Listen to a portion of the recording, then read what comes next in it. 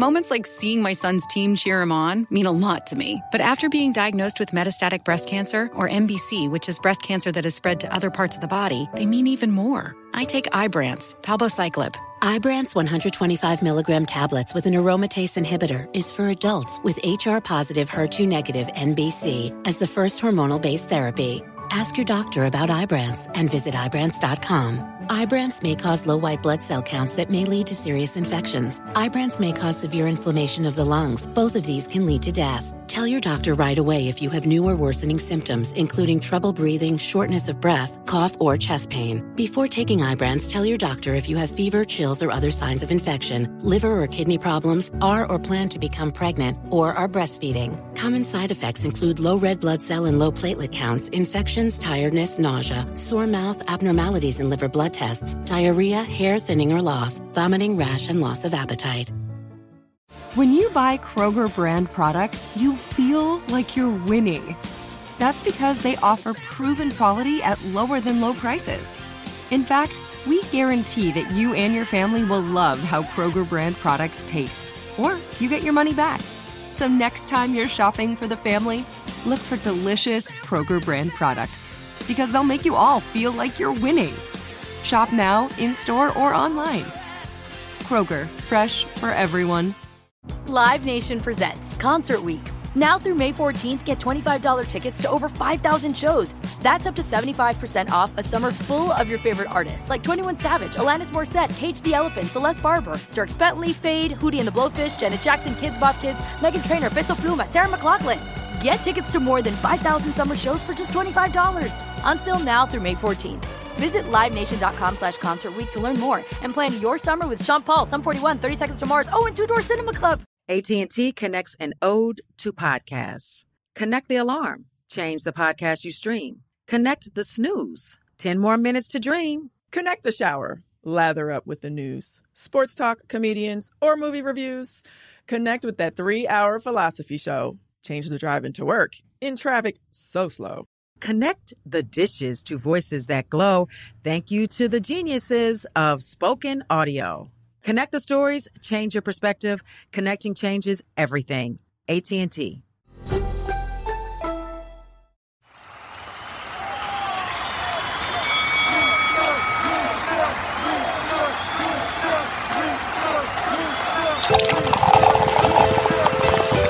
And it's Drink Champs motherfucking podcast. Make some noise! He's a legendary Queens rapper. Hey, Sangria, this your boy N.O.R.E. He's a Miami hip-hop pioneer. What up is DJ EFN? Together, they drink it up with some of the biggest players. You know what I mean? In the most professional, unprofessional podcast, and your #1 source for drunk facts. It's Drink Champs motherfucking podcast, where every day is New Year's Eve. It's time for Drink Champs. Drink up, motherfucker.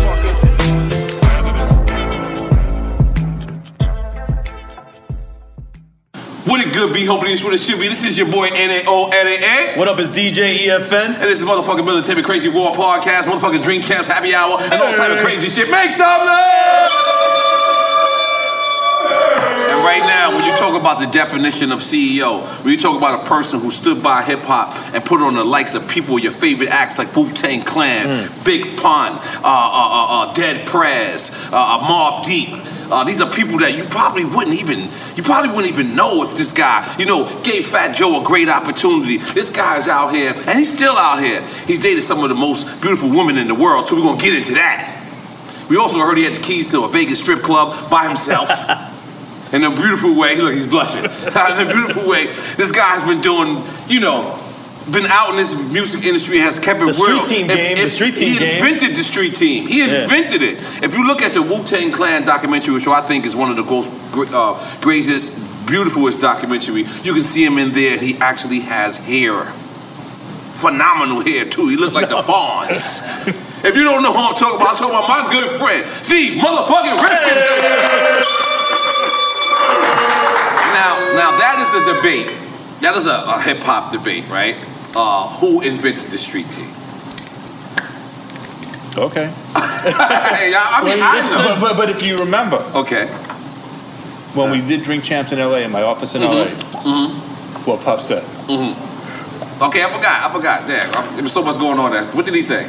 He did admit that. Yeah. He did. Why? Puff is trying to say that he. No, he never. I mean, me and Puff were always close. So, but how did you develop even that, right, Steve? Because at the time, hip hop was just. It was like Billboard driven and things of that nature. How did you say, you know what, I'm gonna get a crew and because like it's basically like did something inspire that? It was more than that. Okay. So I was really dyslexic as a kid. We're all dyslexic at this table, actually. That's what I forgot. So where all Jews go when they get older, they move down to Miami. So my grandparents moved to Miami. Okay. And my grandfather called me. Your girlfriend? My grandfather called me. Okay.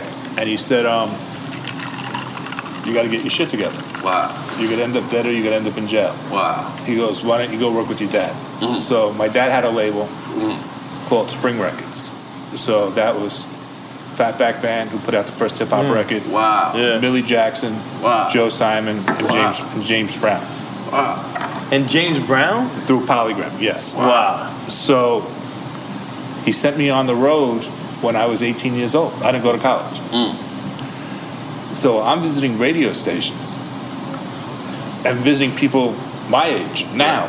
Right. And I was like, what the fuck do I want to hang out with a 50-year-old for? Yeah. So I ended up going back to the colleges. So I knew what an intern was, where I would be like, all right, I'm just going to send you some records.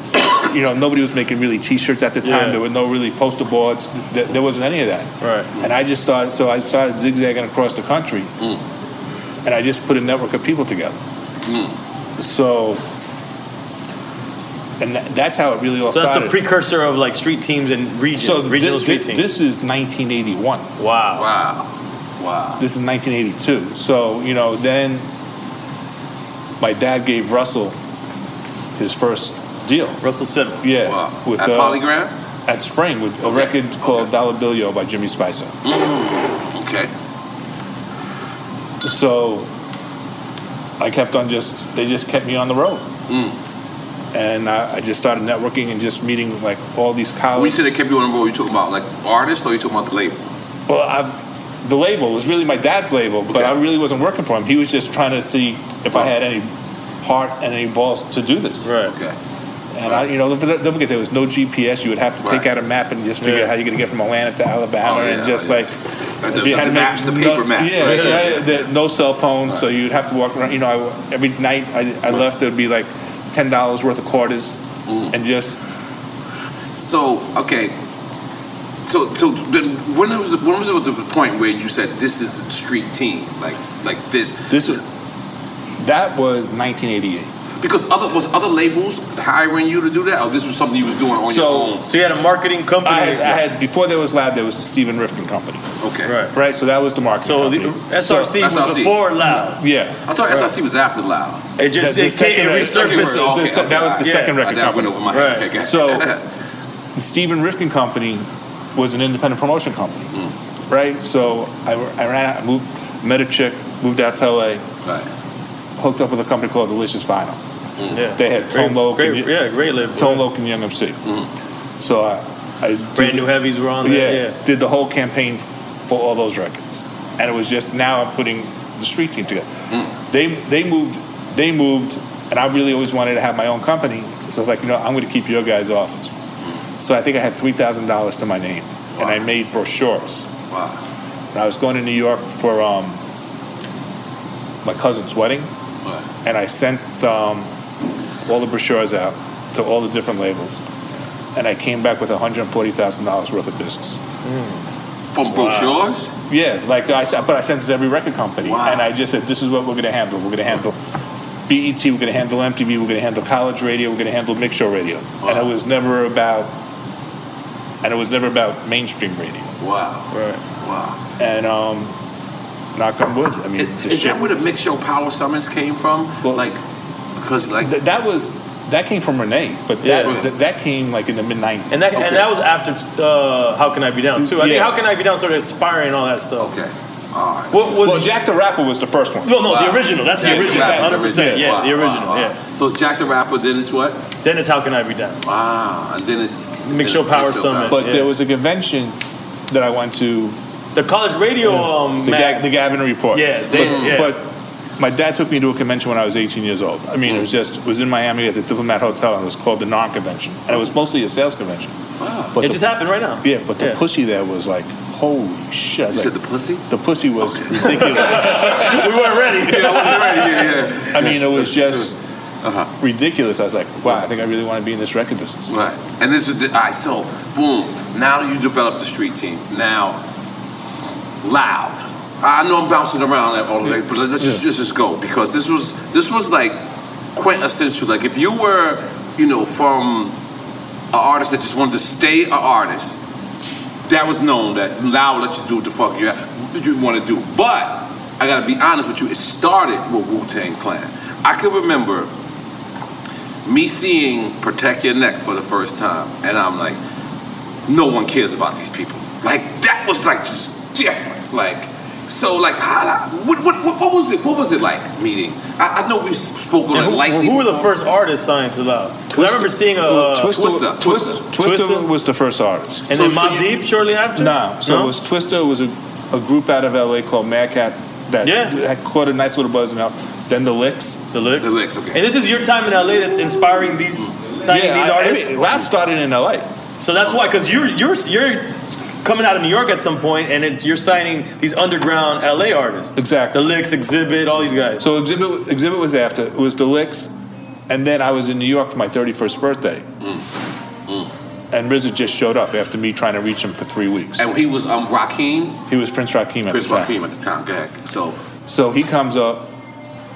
I'm in an office no bigger than this table. Mm-hmm. And I was with E. Swift from the Alcoholics. Mm-hmm. And he goes, do you mind if I bring the guys up? E. Swift from Alcoholics is saying this? No, RZA is saying that. Okay. So the whole clan comes up. The office was the size of this table. Right. They put the record on. They start performing. Is it Protect Your Neck? It was Protect Your Neck. Okay. Some guy comes running through the office. And to this day, I don't know if I was set up by RZA or if the guy really worked on I see the documentary. And he says, that's that shit. And he walks out. I've never seen him again. Right. No, he was a plan. He was an implant. This is what I want to. That's what I want to know from you, right? At the time, you're a hip hop fan. All right, and everything in hip hop, right? If you was to bring even Capone and Noriega, people would compare us to Mobb Deep. If you was to compare, it's they always Granddaddy, you Rakim, Nas, Rakim. At the time, when it's 9 motherfuckers, there is not one fucking thing that you can compare them to. So did that frustrate you? No, it didn't frustrate because and it seemed it wasn't intimidating either. Like so many people. Just don't forget. I never considered myself an A&R guy. Right? I always considered myself a promotion guy. I mean, that's what I came first. Right. Okay. So before there was research, there was I had the street team. Mm-hmm. So my guy in Detroit is calling my A&R guy on the West Coast. This record is blowing the fuck up. Yeah. Like, so they white labeled it prior to? They were doing their own promo. I have one of the original records. Oh, I never knew that part. So that original video was them doing it. Oh fuck! Yeah. And they were doing college runs. They were going around college runs. I'm thinking when I first saw that, I was like, nah, there's no record label that loves them, man. Like when I first my first time seeing it, because you had all these Hype Williams videos at the time. Nah, you see that? Hype later. We gave Hype his first video. Wait a minute. Did we just go there? No, open up both right now. Come on there. Yo, how many bottles are you opening, man? Yeah, just one. I gotta take this back to I'll buy it. I'm sure they'll let you get it again. Yeah, come on. We ain't gonna steal it, goddamn. But okay, hold on. You gave Hype his first? I'm almost positive. Yeah. Okay. I mean, and this was with Wu-Tang Clan? This was Wu-Tang. The shit when y'all walking up the wall? No, this is Canopy Also Simple with Ray and Ghost. Damn. I didn't even realize that was Hype. Can it all? It's so simple. I can't sing. Don't let me finish that. So, okay. Because we're bouncing all around. RZA says it's 9 of us. Because was it 10 at first? No, it was 8. It was everybody but Kappa was away. Kappa was away. Okay. So you meet these guys. How was the first time meeting Old Dirty Bastard? I mean, every time I seen Old Dirty Bastard, he was digging up his nose. I swear to God. Like, God bless him. Like every time, I've never really. I think I've gave Old Dirty Bastard a 5. Like I met Dirty Bastard like like 45 times in my life, and I probably gave him like a real 5 like twice, because I've always been like, yo, come on. He was just always a foul character around me. With me, he had a heart of gold. Like, Right. I mean, Right.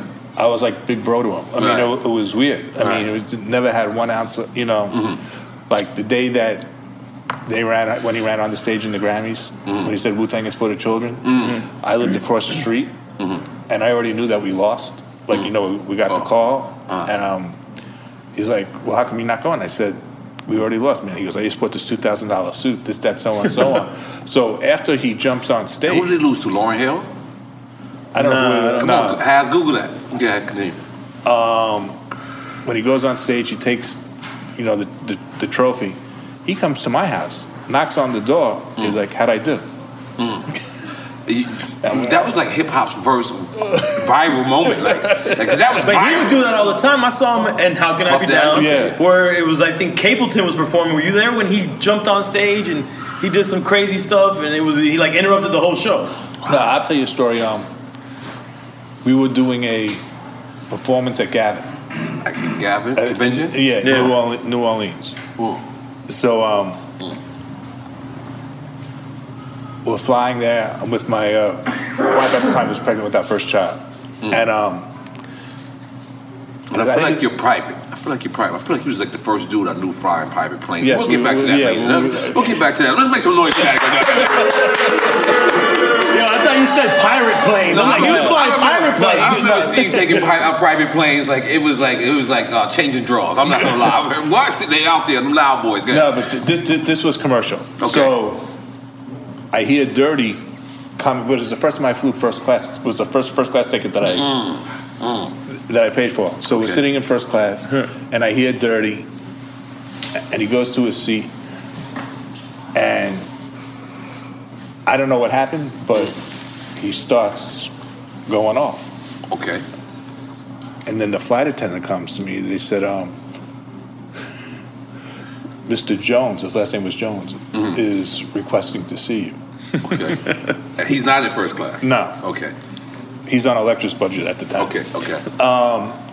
So I go, I talk to him, and he just, had a feeling about the plane. Right. So I was like, shit, maybe then if you're having this feeling, I'm not going to take a chance, let's get the fuck off. Right.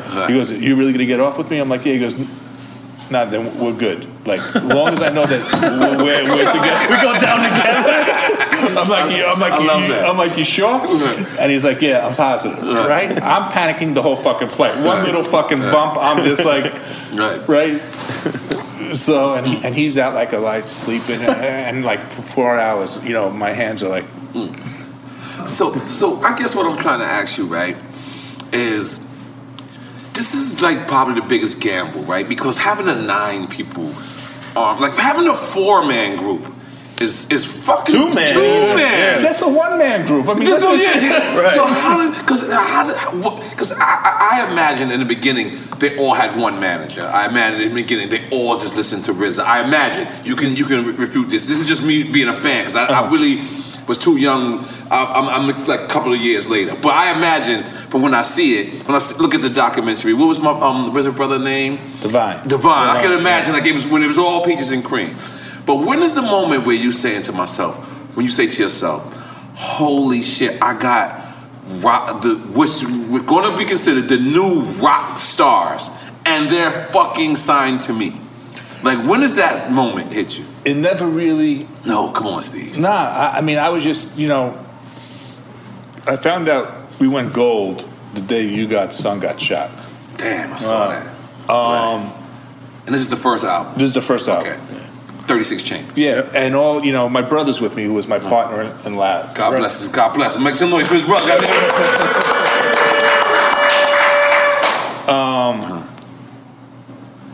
So it was like, I never really thought of it. To me, it was just always, because I always felt we were the underdog. So to me, it was just always taking it to the next level. So if we went to gold, how are we going to get to platinum? Everything like that. So.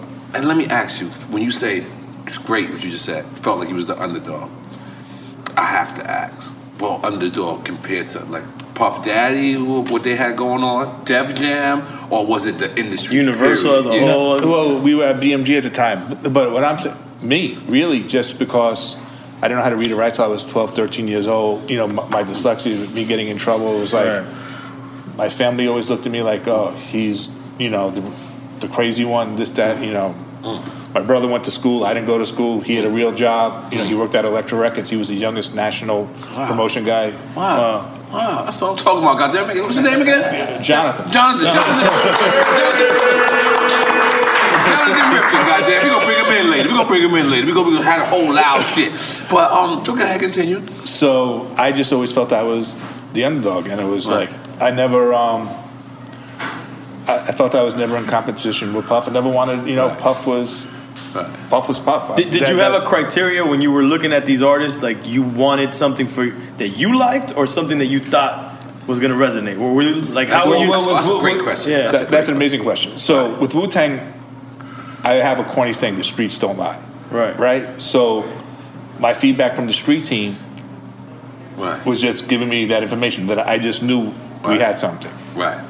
When Mobb Deep came up to the office, I mean, Prodigy wasn't there, but it was Havoc and just Twin.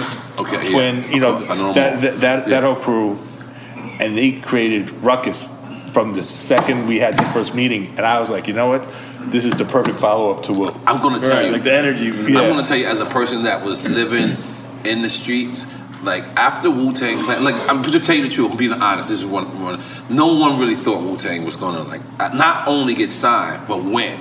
Because there's a difference. And to us in the hood, getting signed, we thought we won. That shit meant nothing.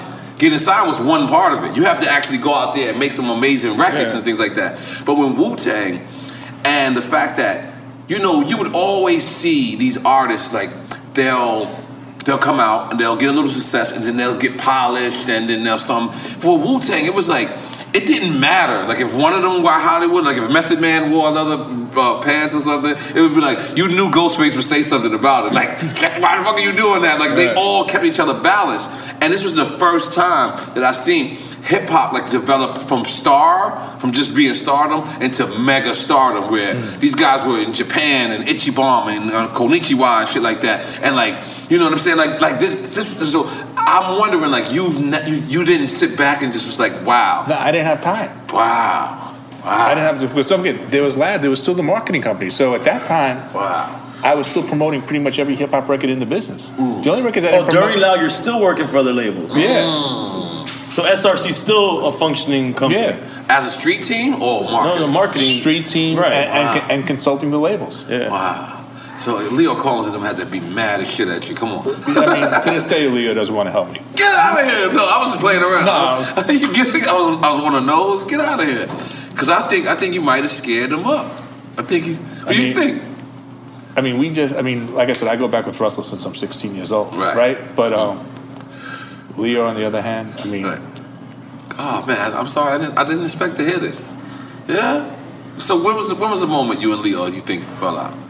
We never really fell out, you know, but when I realized, like, this is really a business and it's not love, when he tried to steal Flex.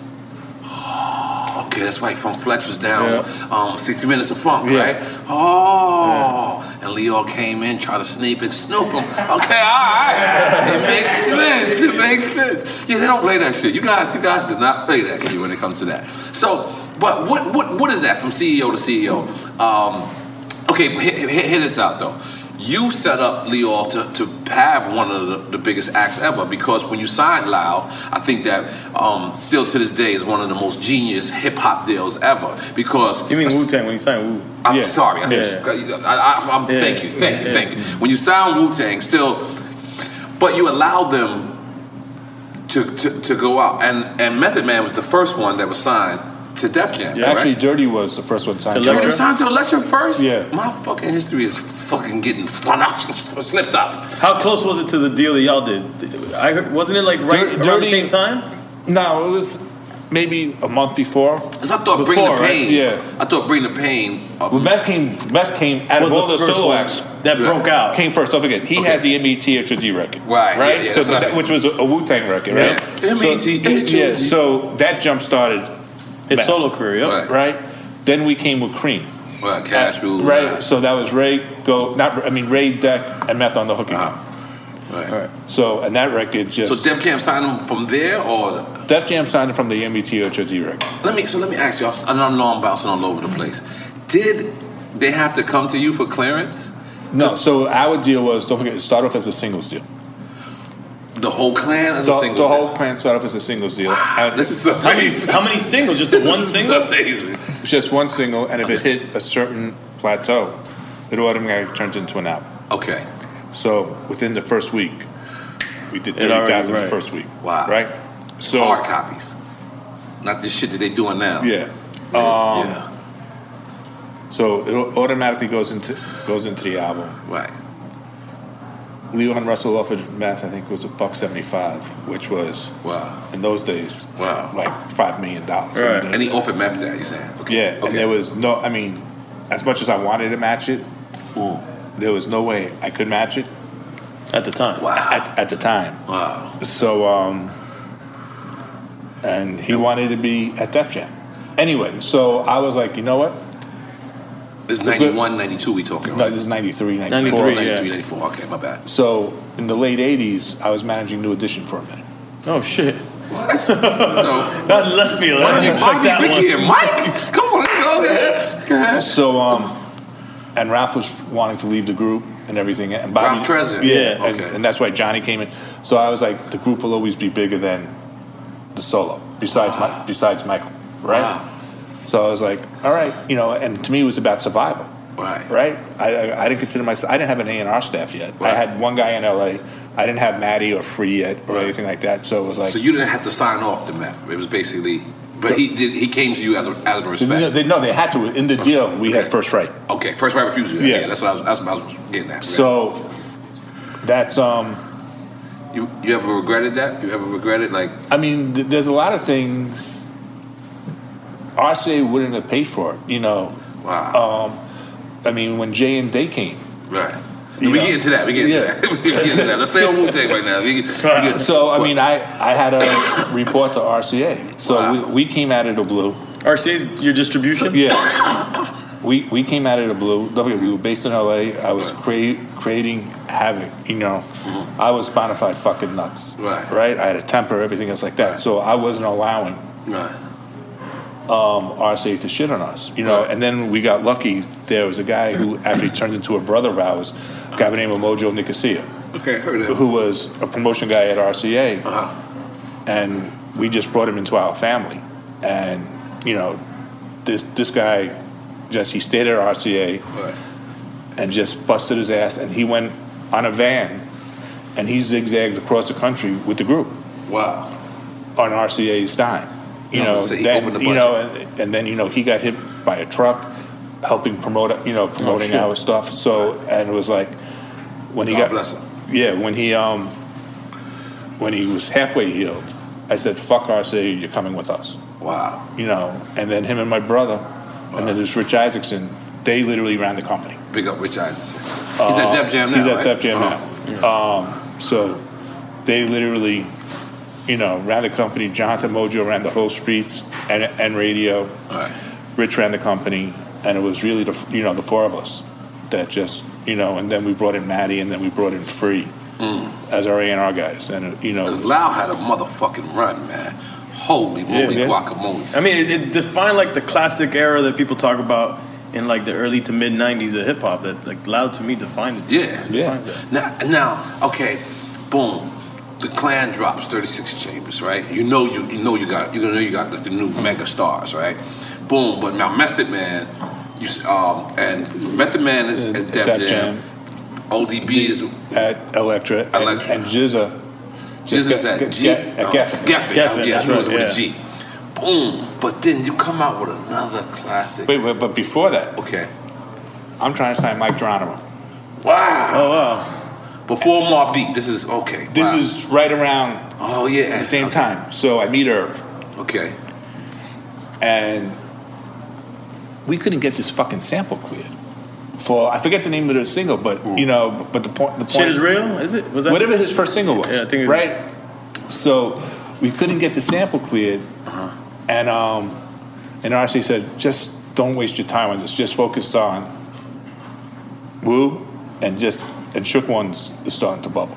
Oh yeah, that was a great. They were right. But I don't know. But if we did the deal with Irv, you would have got Jay maybe. Wow, a lot of shit. DMX, DMX, yeah.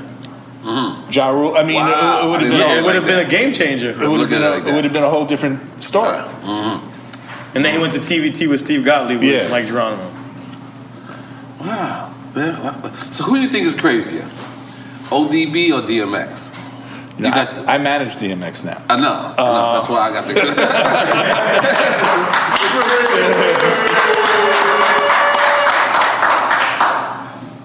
I mean, I don't look at it as crazy. I mean, I look at it as just passionate, just genius. They're both. I mean, I wish, and I told him like I would have loved to have heard a conversation between the two of them. The two of them. I would love that too. But you got 10 minutes to get one artist across the street. 10 minutes, right? And this is just for the rack of, and we're gonna make $10 million. So you got ODB on the left, and you got DMX on the right. They're both engaged in having fun. There's chicks around and shit like that. But there's one person you got to get across the street. Just between the two of them? Between the two of them. Who? I would have probably had to go with Dirty. I mean, he was already in the group. So you're saying Dirty is easier to work with than GMX? No, I'm not saying that. Don't put words in his mouth. I'm just playing around. No, I'm not saying that. Well, I'm saying it because he was already in the group. So he's kind of like a team player already? I mean, it was just like, I already had that relationship with him. Right. So it's easy. Okay, it's easy. It's okay. Right. Okay. No, because let me just tell you something, Steve. You've worked with Pun. You work with Fat Joe. You work with some of the wildest boys. Like, you know what I mean? Dead Prez, Exhibit. Oh, my God. Alcoholics. Yeah. Oh, yeah. They're still crazy to this day. Like, MOP. Like, there's people that people won't even be around, and you just did great business 3 6 Mafia? 3 6 Mafia. We just had DJ Paul on here. So, you done business with hip-hop's elite, but also hip-hop's elite's crazies. Well, I was fucking crazy. God damn, make some noise, Steven. How do we level the playing field for all entrepreneurs? 55% of white businesses survive the startup phase, while only 4% of black businesses do the same. So I want every black entrepreneur to know about the 1 Million Black Businesses Initiative. The 1 Million Black Businesses Initiative is an award-winning program created by Shopify and Operation Hope. They're on a mission to start, grow, and scale 1 million black businesses by 2030, driving wealth creation for the black community. Out of 6 million employer-owned businesses in the U.S., only 2.3% have black ownership. This program gives black entrepreneurs tools and resources to level the playing field, from free business coaching to tailored training and an extended free Shopify trial. Shopify's made a 10-year, multi-million-dollar commitment to the program, and it's working. The initiative already started, supported, and engaged with over 334,000 black businesses, helping them operate businesses that sell anything from skateboards to coffee beans to apparel. Business owners love this program. Simone Harvin, founder of SC Creative Group, says, "The 1 million black businesses experience for me was unlike any other program I've been a part of, primarily because it was for us and it was by us." Here at Drink Champs, we are always interacting with our listeners, many being black entrepreneurs. Shopify is one of those platforms that empowers and emboldens entrepreneurship. So chart your own path for business success with the 1 Million Black Businesses Initiative and Shopify. Bring your business to Shopify with an exclusive offer at shopify.com/BEN, all lowercase. Go to shopify.com/BEN. AT&T connects an ode to podcasts. Connect the alarm. Change the podcast you stream. Connect the snooze. 10 more minutes to dream. Connect the shower. Lather up with the news, sports talk, comedians, or movie reviews. Connect with that 3-hour philosophy show. Change the drive into work in traffic so slow. Connect the dishes to voices that glow. Thank you to the geniuses of spoken audio. Connect the stories, change your perspective. Connecting changes everything. AT&T. Live Nation presents Concert Week. Now through May 14th, get $25 tickets to over 5,000 shows. That's up to 75% off a summer full of your favorite artists like 21 Savage, Alanis Morissette, Cage the Elephant, Celeste Barber, Dierks Bentley, Fade, Hootie and the Blowfish, Janet Jackson, Kidz Bop Kids, Meghan Trainor, Peso Pluma, Sarah McLachlan.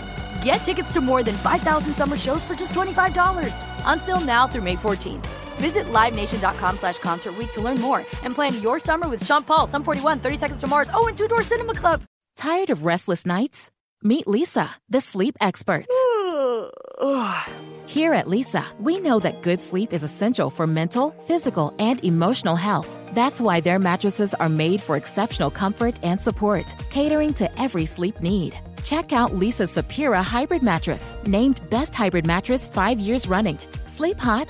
The Chill Collection is built with cool-to-the-touch top fabric and layers of high-density comfort foams, all intended to remove excess body heat while maximizing comfort. With Leesa, getting a new mattress has never been easier. Delivery is free, and you have 100 nights to try out your mattress in the comfort of your home. Don't spend another night dreaming of better sleep. For a limited time, save up to $700 off select mattresses plus 2 free pillows. Go to Leesa.com/iHeart for an additional $50 off mattresses and select goods. That's LEESA.com/iHeart. Exclusions apply. See Leesa.com for more details. So, you and Leo, getting back to that for a second, right? Me and Leo are cool. It's just, Yeah, you know, I know. there's but, Leo is about Leo and his team. Right. And, which I respect. Right. It's like, fuck everybody else. Right. I respect that. Yeah. Now, this concert you're doing, this is the second one or this is the first one? This is the first one. This is the first one? Yeah. Because wasn't y'all doing So one? we were gonna do it at the Prudential Center in Newark. In Newark, okay. And my heart really was like, my dream was always Radio City. That's real. So when Radio City came available, wow, congratulations! I pulled it from the Prudential Center. You're coming, right? Yeah. I'm definitely gonna try to make it happen. We need you there, Norman. Yeah. Listen, man. I think for one, I think that this is so important. I think that you're setting another trend. The same way you did with the street teams, the same street team, the same way you did with Loud, the same way you did with innovative, out-the-box thinking, with signing people like Wu-Tang. I think this is it as well. I commend it because the thing is, your legacy is so rich. Like Loud, I feel sorry for sometimes for this generation when I look at this generation and they don't have a powerhouse like a Loud, and they don't have that rich history where, back then, being from the hood and going to a record label, it was like going to paradise. Like, even though like you're still in fucking Chinatown or some shit, you know what I'm saying? You're not like in a luxury part of the city, but just being out of the city and being out of the hood and just opportunity. Being an opportunity and being able to sit down and smoke weed and get a haircut at a record label. Like, and I feel sorry that they don't really have that no more. Like, you know what I mean? Like that home feeling. Like, when I remember, seeing Havoc and they would just be happy to go to Loud. Y'all go to Loud. I'm like, oh shit! Like, what the fuck is that? A club? Like that's how happy they were. That day their album came out, I shut the office down. We all went to the park to play ball. God damn it! This is a CEO of a CEO. God damn it! You consider yourself that like an artist-friendly CEO? Because there's CEOs that don't fuck with artists at all, and then there's CEOs that I know I'm getting locked up. Call him, bro. I never consider myself a CEO. I always consider myself the artist first, and I think that's why the labels were probably always scared of me because I never looked at a budget. It was like, if the artist really needs that and it makes sense, right, we'll go and, if it's me sending Rich or Jonathan or Mojo, like, we're doing whatever the fuck we have to do to really to get this done. Right, that's real. And so getting back to this concert, you got Mobb Deep. I got everybody. Ooh. Are you going to tell us some surprises you got? Come on, let's tell us now. Are you committing? Well, listen, Ramsey, is he committing? This is for the fans. This is for your fans. This is for your fans. No, because I really want the people to come out. I forget who's on the list that you got. I got everybody. So I got Wu. Wow. And when you say Wu-Tang Clan, you ain't talking about all of them. Yeah. Got Wu. Yeah, you one of the people in the world that get all of them on the phone. Wasn't you managing Wu-Tang too before we go? Not really, man. I mean, me and RZA are like brothers, so it's like Divine is the manager. Okay. But Wu. Okay, Wu. Mob, and hopefully there'll be special guests doing Prodigy's verses. Yeah, man, I might come out and do some Prodigy verse. We giving it up. We're giving it up too much right now. That's dope. I would. Okay. Joe and Remy are doing Pun. Okay, yeah. I can do both sets. Yeah. Steve Rippin is managing me right now. He working me both games. Let's go. Dead Prez, MOP. Wow. Alcoholics. Wow. Exhibit. 3-6 Mafia. 3-6 Mafia. Flex, Pete Rock. I'm trying to see what other label can pull this off. I don't think so. And this is a tour. Let's be clear. I don't know if it's a tour yet. We're going to see how the first one goes. No, it's a tour, Steve. It's a tour. I'm gonna be honest. It'd be a great tour, but he's being careful. He's it's like, a headache tour. Let's see how the first one goes. Don't get me wrong. It's a headache tour because this is like a venue tour. This is a summer jam tour. Like, but this could be a festival. Yeah, this is a festival. Definitely. That's what I'm trying to get at. Thank you. No, we got everybody, and the surprise guests are going to be the surprise guests. Right. Holy shit, Elliot Wilson. Okay. Tell Elliot I say hello. Oh shit! I ain't answering this question. He got to relax. So you don't think? I think it could be a tour. I think it could be a tour. I think no, it definitely could be a tour. Right. But let's because Wu by themselves. Like, I'm not gonna lie. I had a show with Wu-Tang in San Diego, and that was one of the aircraft carriers. Yes. And oh my God, still to this day, like I still like getting straight fan mode. Like when I start seeing them, like, and then it's crazy because they're older now, and before they used to clash on stage, and now they're older, and so they know exactly where to be on stage at what time. And it's like why for me, it's like watching the Four Tops or the the Temptations or something, like, you know what I'm saying? But our version of the Temptations, because they're not, dancing and holding the mic and throwing it on the floor and bringing it back up. But it's our version of that. You know what I mean? I love to see it. Like we did Australia a year ago. Okay. At the Sydney Opera House, and it just worked to perfection. I mean, that was real. Is that your favorite group you ever discovered? I know you can't say that because you're politically correct. No, I mean, it's not, I mean. It's your most proud moment, We can't love our kids more than the other, but they're my first child. Yeah, okay, right? There you go.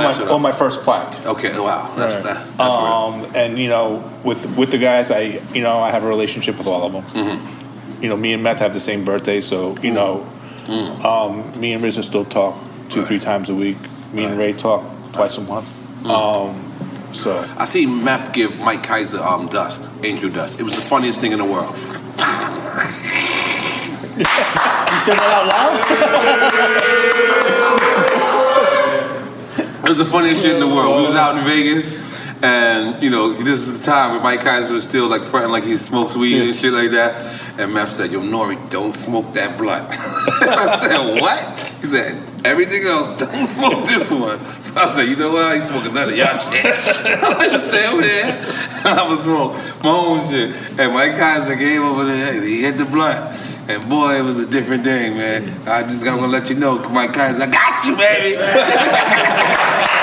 I'm not gonna blow it up, Kaiser. You my brother. I got you. But do you ever realize that what is it called? A fraternity. Like, in college, you guys go to they do all this shit, but years later, that's what a fraternity is. Right. Like years later, they come and they see each other and they look out for each other. I feel like hip hop is finally at the stage of becoming a fraternity. Like if I was ever walking a hotel and I was to see Salt and Pepper, my first thing is let me make sure they're okay. Right. As opposed to like, you know what I'm saying? Like it's automatically protective. Do you feel like hip hop is becoming this fraternity? I think it's been for a minute. I think it's okay. Okay, that's great. Even with the divisions of the generations, it seems like one thing is, so for example, why did you feel that right now was the time to do this concert? Like, was there a reason for it, or it just came together that way?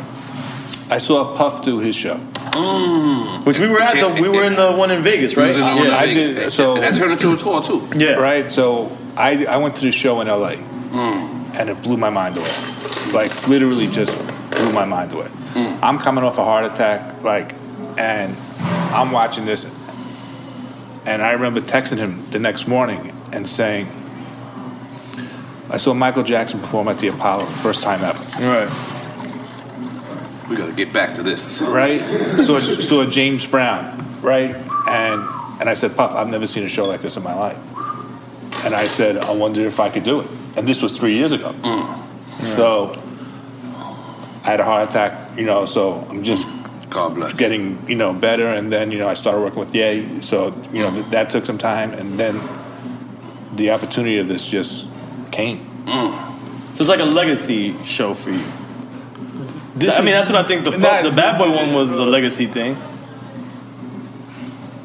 Maybe. This is more like when you said, it's like I never took the time to smell the roses. Right. Yeah, I agree with you. Right. So I think this one, I'm patting myself on the back and saying, "Hey, look what it was." Right. But it was Puff's show that really jump started. That inspired you. Yeah. But I think this is definitely a tour. I think that we've interviewed everybody from like Dead Prez to Havoc to Pete Rock's been here. Pete Rock. Obviously Wu-Tang, and everyone always salutes you as the OG, the guy that the CEO that was for the artist. You know what I mean? So I feel like everyone will come together and just be like, yo, man, let's get I don't want to say like the last hoorah, but like you remember how Dwayne Wade he did the last, the last dance, and the last dance. Like I feel like this is for Loud. You know what I'm saying? Like for Loud, I think everyone will come together. We really fought for our artists. I got arrested for throwing a chair through a glass door. It happens. For fighting for Wu-Tang, for getting the money that I felt they deserved. And for a video? Not for a video. Okay. It was the renegotiation. It was for Raekwon's solo record, for Cuban Links, and it was for the Wu-Tang Forever album. So with RCA? And RCA, we were $25,000 apart. I was saying, just give him the fucking money. Right. And the business affairs was a woman, and she said, Stephen Rifkin, I'm tired of your shit. I've never hit a woman in my life, but I took this chair, and if I was facing this way, with 36 floors, and it's going on Broadway, and I turned it around and I threw it through the glass door. 36 floors? Oh, you're taking this 36 chamber shit way too far. But we were, so, the cops came, security came, they cuffed me, and wow. No, that's great. That's great.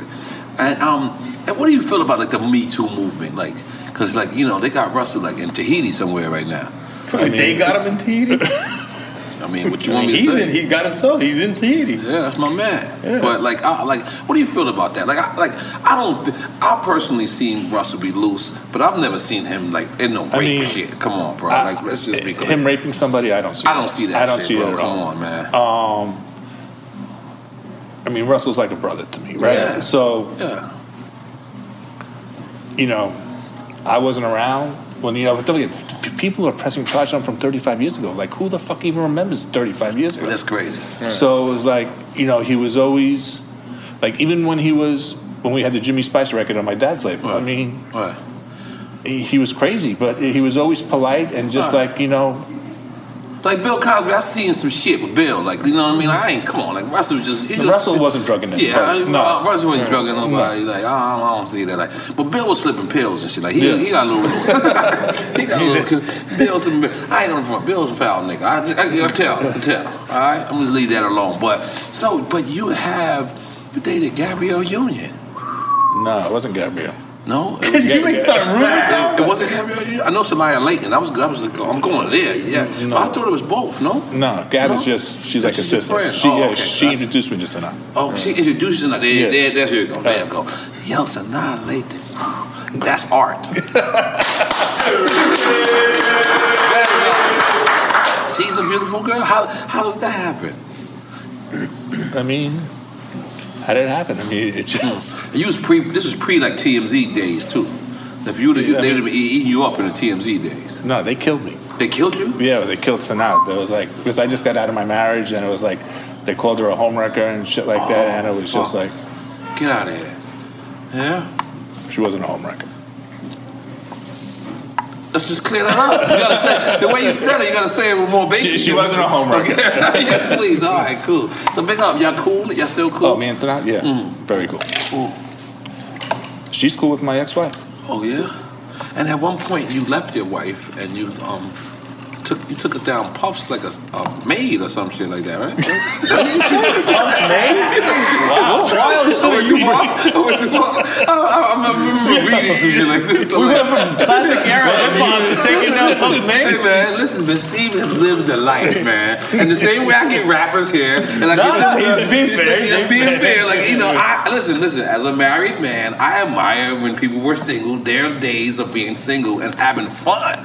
Because okay, don't worry about it. But you know, that's great. I mean, the issue was, you know, I fucked up. You know. Oh shit! I didn't expect that. Go ahead. You know, when I was single, I didn't have money. So you know, when these records started coming, the checks started coming crazy. Shit changed. CEO checks is different. Let's talk about them checks. Them Sony checks. It started with the BMG checks. BMG. I just look at his face. It looked good. I just felt rich. Look at that. Ooh, because now they believe you, right? Because like now they didn't have a choice. They didn't have a fucking choice. I mean, now we just put them in. I mean, it was just like right. They knew when I threw the chair. They knew I wasn't playing. Yeah, but at one point I remember Fat Joe. I was like, "Yo, man, I'm going on private jet with Steve Rifkin." I was like, "What the fuck?" Like, recently or back then? I mean, back then. Like I remember at one point you was taking private jets. Yeah. So Quincy Jones turned me on to the private planes. I love how he named it. Man. Yo, his name drop game is so nice. You know Quincy Jones. Come on, nigga, that's Quincy Jones. I'm open. You know, through the marketing company, I was consulting Quincy's label. Quest. Okay, in my mind, you speaking to Quincy Jones. Y'all was drinking a glass of wine, and he said, "What are you doing on commercial?" Nah, this is how it happened. This is how it started. I just imagine it. I could. Me and my fiance are talking about our wedding date. Okay. And all of a sudden the house phone rings. And it's Quincy. And I remember this like it was yesterday. He goes, "Hey, Steve, it's Q." I'm like, "Who?" He goes, "Q." And I got not an email. Brett Ratner called me, who made the introduction. He goes, "Quincy's going to be calling you." Okay. Man, name dropping right? So Brett goes, "Quincy's going to be calling you. He wants to talk to you. Help him consult his label." So he calls me and he goes, "What are you doing tomorrow night?" I'm like, "I don't know." He goes, "Have dinner with me." He goes, "We're going to this place called Dre's. The finest women in LA will be there." Okay, I thought Dre's was in Vegas, but this is out of my league. Yeah, this was on La Cienega. I gotta relax. Let me just listen. Okay. So I go meet Quincy, and it's like love at first sight. Like the woman, it's me and Quincy and like 10 women. I mean, one more beautiful than the other. And he goes, "I want to bring you in as a consultant." He goes, "What are you doing next Monday?" No, next Tuesday. And I said, "No." He goes, "Come to Chicago with me. I'm doing Oprah, and I'm showcasing my brand new artist, Tamia." New brand of waters? No, new artist. Okay. Tamia. Okay. His brand new artist. Okay. So I end up in Chicago with Quincy. Y'all flew together? Yeah, on his plane. On his plane? To Chicago. And I was like, this is... You said no more... That's the way to do no it. No more American Airlines. I mean... See you later, United. Delta, goodbye. So, for 2 years, wherever Quincy went, I went. And it was just... Well, so he taught me how to play with money. Wow. And that's where you private plane? Yeah, so I was like... Well, like, I think when the Sony check came, then I was like, "Fuck y'all. This is the that way." was Fat Joe's question. Fat Joe said, let me just pull up Fat Joe's question. So, you know, that's when I do interviews. He says, "How much dough did he blow?" And then he said, "How big of a deal did he do with Sony?" Because that must have been your fuck you moment. That was a real fuck you moment. Fuck you moment? Yeah. Let's make some noise for the fuck you. Because I could imagine. Thank you, Tommy Mottola. Yeah, thank you, Tommy Mottola. Let's make some noise for him. We're gonna get him on Drink Champs too. So this is This is after Wu-Tang works. This is after everybody works. Everybody works. Now you have a choice to go anywhere in the world. But, because isn't RCA, wasn't that merged into the same Sony system? Not yet. Not okay. yet. All right, so break it down.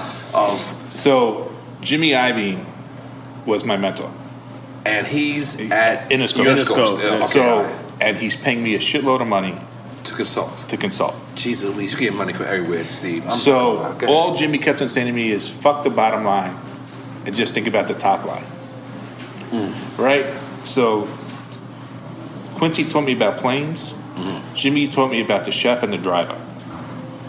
Jesus. They teach you how to live life. Right? I don't have none of these type of friends. So, do you get a friend? Me and you gotta develop more shit like this. Like, I'm sorry, man. You got way better friends than me and your friend. I'm sorry. You niggas need to step your game up. I'm just playing. Good. So, I have a meeting with Strauss Zelnick and Pete Jones. Strauss Zelnick was the CEO of BMG, and Pete Jones was head of distribution. And they said, we need more profits from you. And I said, I'm not giving you more profits. I'm building these fucking artists. Fuck you. Like, whatever happens, happens. Right. And the next day, my lawyer calls, they're willing to let you go. Who's saying they're willing to let you go? My attorney called me and said they're willing to let you go. SRC. Loud. Oh. So it's Clive Davis's pre-Grammy party. I walk in there, and it was like the Red Sea opened up. Everybody just came at me. Tommy, Doug, this one, that one, and I didn't say a fucking word yet because I didn't even know. All right, because you're going too crazy for our listeners. When you say Tommy, you got to say Tommy Mottola. Tommy Mottola, You say Doug, you got to say Doug Morris. Yeah, you know what I'm saying? Because they're just thinking like it's Doug from down the block. And they don't know, you know what I'm saying? Sony, So right? Tommy was Sony, Doug is the Universal. Doug just came to Universal. So every CEO of every music group is calling and they're kissing my ass during the whole fucking night. Right? I didn't even have a chance to tell my wife yet. So she goes, what the fuck is going on? I'm like, I said, I'll tell you when I get home. So I picked Tommy Mottola. Because based on the meetings or? No, so. Because you took everyone's meeting, no? I took everybody's meeting, 100%. My first choice was really Jimmy and Doug, but I don't know, something was up. Right. Whatever, I think Jimmy was maybe redoing his deal or whatever, and I was like, nah. And Master P was really blowing up at that time. Wow. Priority. Yeah, I mean, he was just blowing up. I mean, everything that he put out, was going platinum. I was like, what? Like, how the fuck is he doing? I mean, I know how he was doing it, but I wanted to see with my own eyes. So I went on a tour bus for 6 weeks. With Master P? No, by myself. Oh, wow. And I just did the South and just finding out what the... you trying to get a feel of, like, what the fuck is really going on. The vibe down South, right. So 3 6 Mafia was signed to Relativity. Wow. And everybody, everywhere that I went to... Was Alan Grumlock involved in that deal? I'm sure he was. And MOP was on Relativity too, right? In the beginning, yeah. Right. Yeah, okay. So I was, but everywhere I went, everybody started talking about the next thing to pop is 3 6 Mafia. Wow. So when me and Tommy had the meeting, he goes, who do you want to be at Columbia Epic? I said, I want Relativity. Wow. And he looked at me like I was on crack. You wanted to acquire Relativity? So we didn't acquire it, but we merged. It was the first time done in the music business where... you being with Sony to do that move. I had Loud, right? So we bought BMG out. So now I own 100% of Loud. Right. Okay. I merged Loud into Relativity. So now we're the third major inside. So that's Sony how you system. ingested all. Okay, now I get it. And I did it really because of 3 6 Mafia. And you were one of the first labels to, besides obviously Priority and Master P, to see that future in the South. Yeah. Well, P was the first one. No, right? he was the first one, yeah. God bless him. Holy moly guacamole. This is history right here, man. This is history. So, then you merge. We merged. And then we had one amazing year. And then it just became too corporate for me. Yeah. Where it was like quarterly numbers, this numbers, that numbers, and I was miserable. Wow. So what? That's when. So basically, all right. So you're saying you sold the company, basically? Yeah, I sold the company, and I had not worked for the company that I sold. And so, so Russell, for instance, I think Russell had to do that with Def Jam. Well, Leo stayed. Leo became the CEO of Island Def Jam. Right. So, and you hated it? You hated it? Yeah. Shit, because of your face. I tried to convince him to be like, no, don't say that. And he's So I remember going to Hawaii with my son and my wife, and I said, I think I'm going to send Tommy Mottola back his money. Oh, shit. And I'm just going to leave, right? And I'm out playing ball, and I see these big two Samoans coming running to the courts. Buddha tribe is there? And nobody knew where I was, except for my mother. And I'm like, somebody died. And they said, you have an emergency on the mainland. So I call my office, and they just send me straight to Rich. Isaacson. Yeah. And Rich said, Pun had a heart attack. Or he's not dead yet. So I called Joe, and just as I called Joe, he just passed. And in my mind, I was retiring. I think I was going to move to Hawaii. Right. And I just got back from Hawaii, to tell you the truth. That's crazy. Yeah. That's why this story is fucking me up in a different way, but I continue. So I'm like, who knows? And Joe says, nobody. I said, I'm going to call Angie. Because, she was part of Terror Squad in a crazy way. Martinez. Angie Martinez. Yeah, she still is. Yeah. I called Angie. I told her. And I just, the letter that I wrote Tommy, I ripped up, jumped on a plane, dropped everybody off in L.A., and I went, straight to New York. But I didn't retire. But so I stayed there another 2-3 years. But and speaking of that, Pun was like my closest friend. It was one of my best friends. I mean, you guys had that amazing record together. Yeah, we had that video. 15. Yeah, but that You Came Up video. Oh yeah, James Bond. I mean, yeah. I ain't gonna lie. Hilarious video. Yeah, I tell you something. Thank you for checking. I was about to go. Thank you, Steve. I was about to go depressing. Yeah, depressing. And he just let me tell you something about that video. The reason why you guys had a 2-hour overage on the video is because you remember the guy jumps from the thing. Pun really wanted to do that. So the whole time, Pun is like, I don't need no stuntman. And he's got me over there. He's like, right, Nori? And I'm like, oh, fuck. You don't want to say right, because I know my friend is overweight. You can't jump over no fucking building. You know what I'm talking about on the building? He jumps over. So they have a stuntman there to do it. And the stuntman is like 100 pounds, and Pun is like, he's not gonna look like me.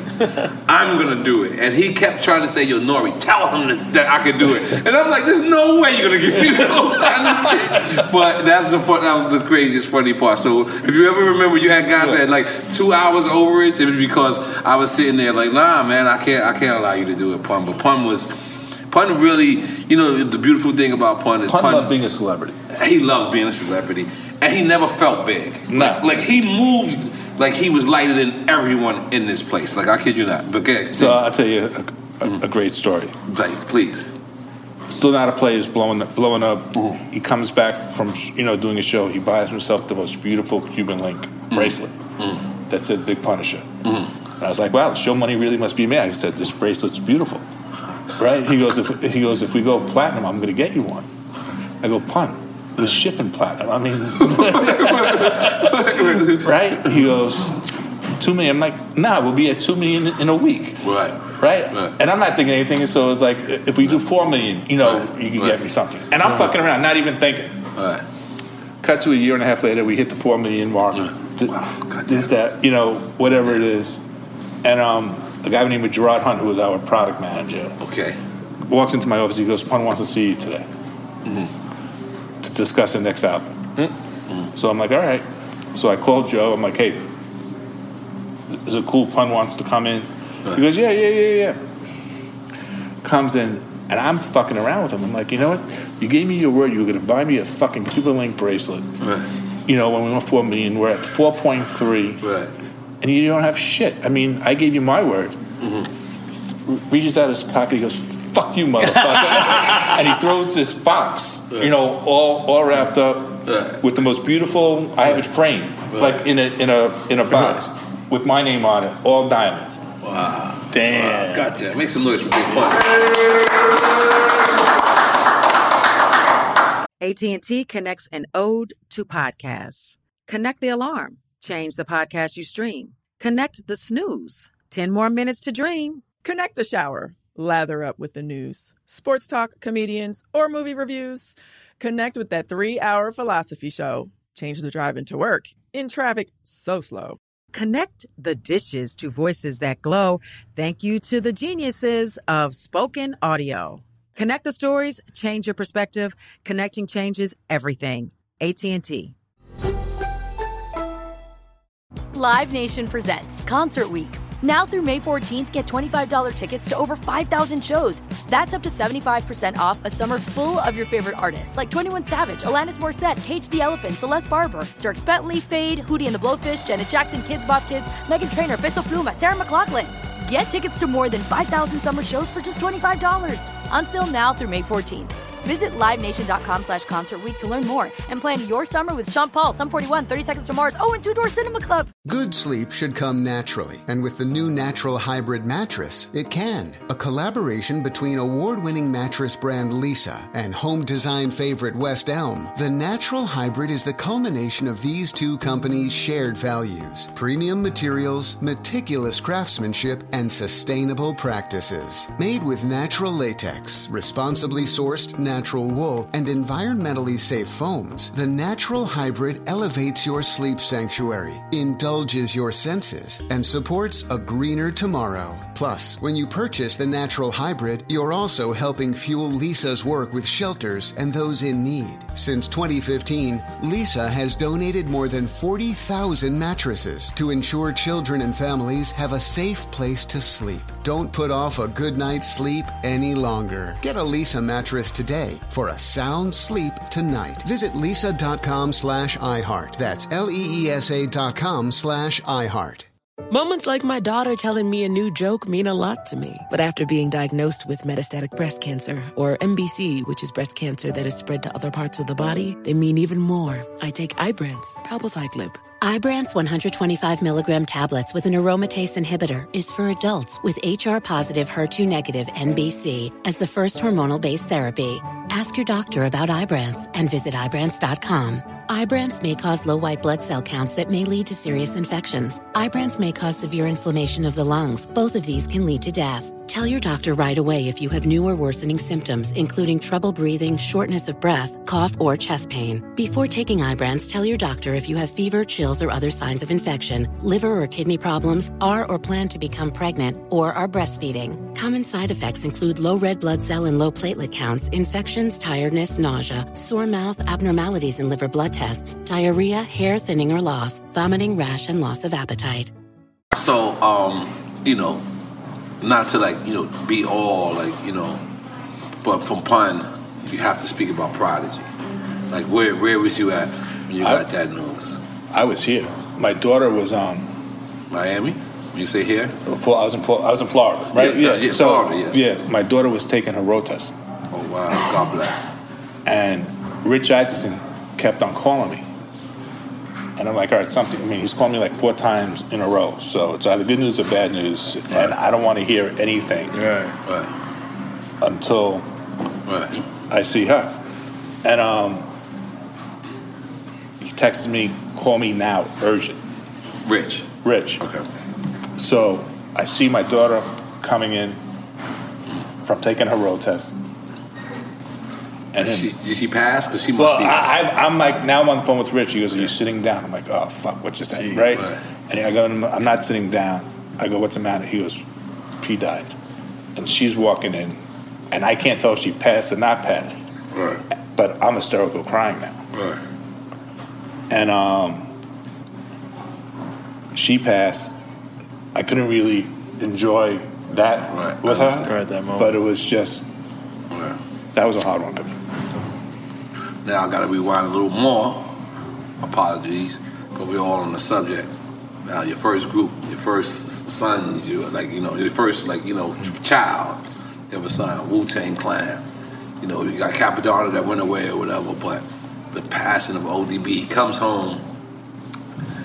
He wasn't quite like Wu-Tang Clan when he came home. He was quite like you could tell he was in like a confused state. I don't want to say he was Rockefeller or any of that. I just want to say that he just came home. He wanted to be himself, but then he passes away. That has to be like. So I'm flying to New York, and I land the second I put on my phone from the plane.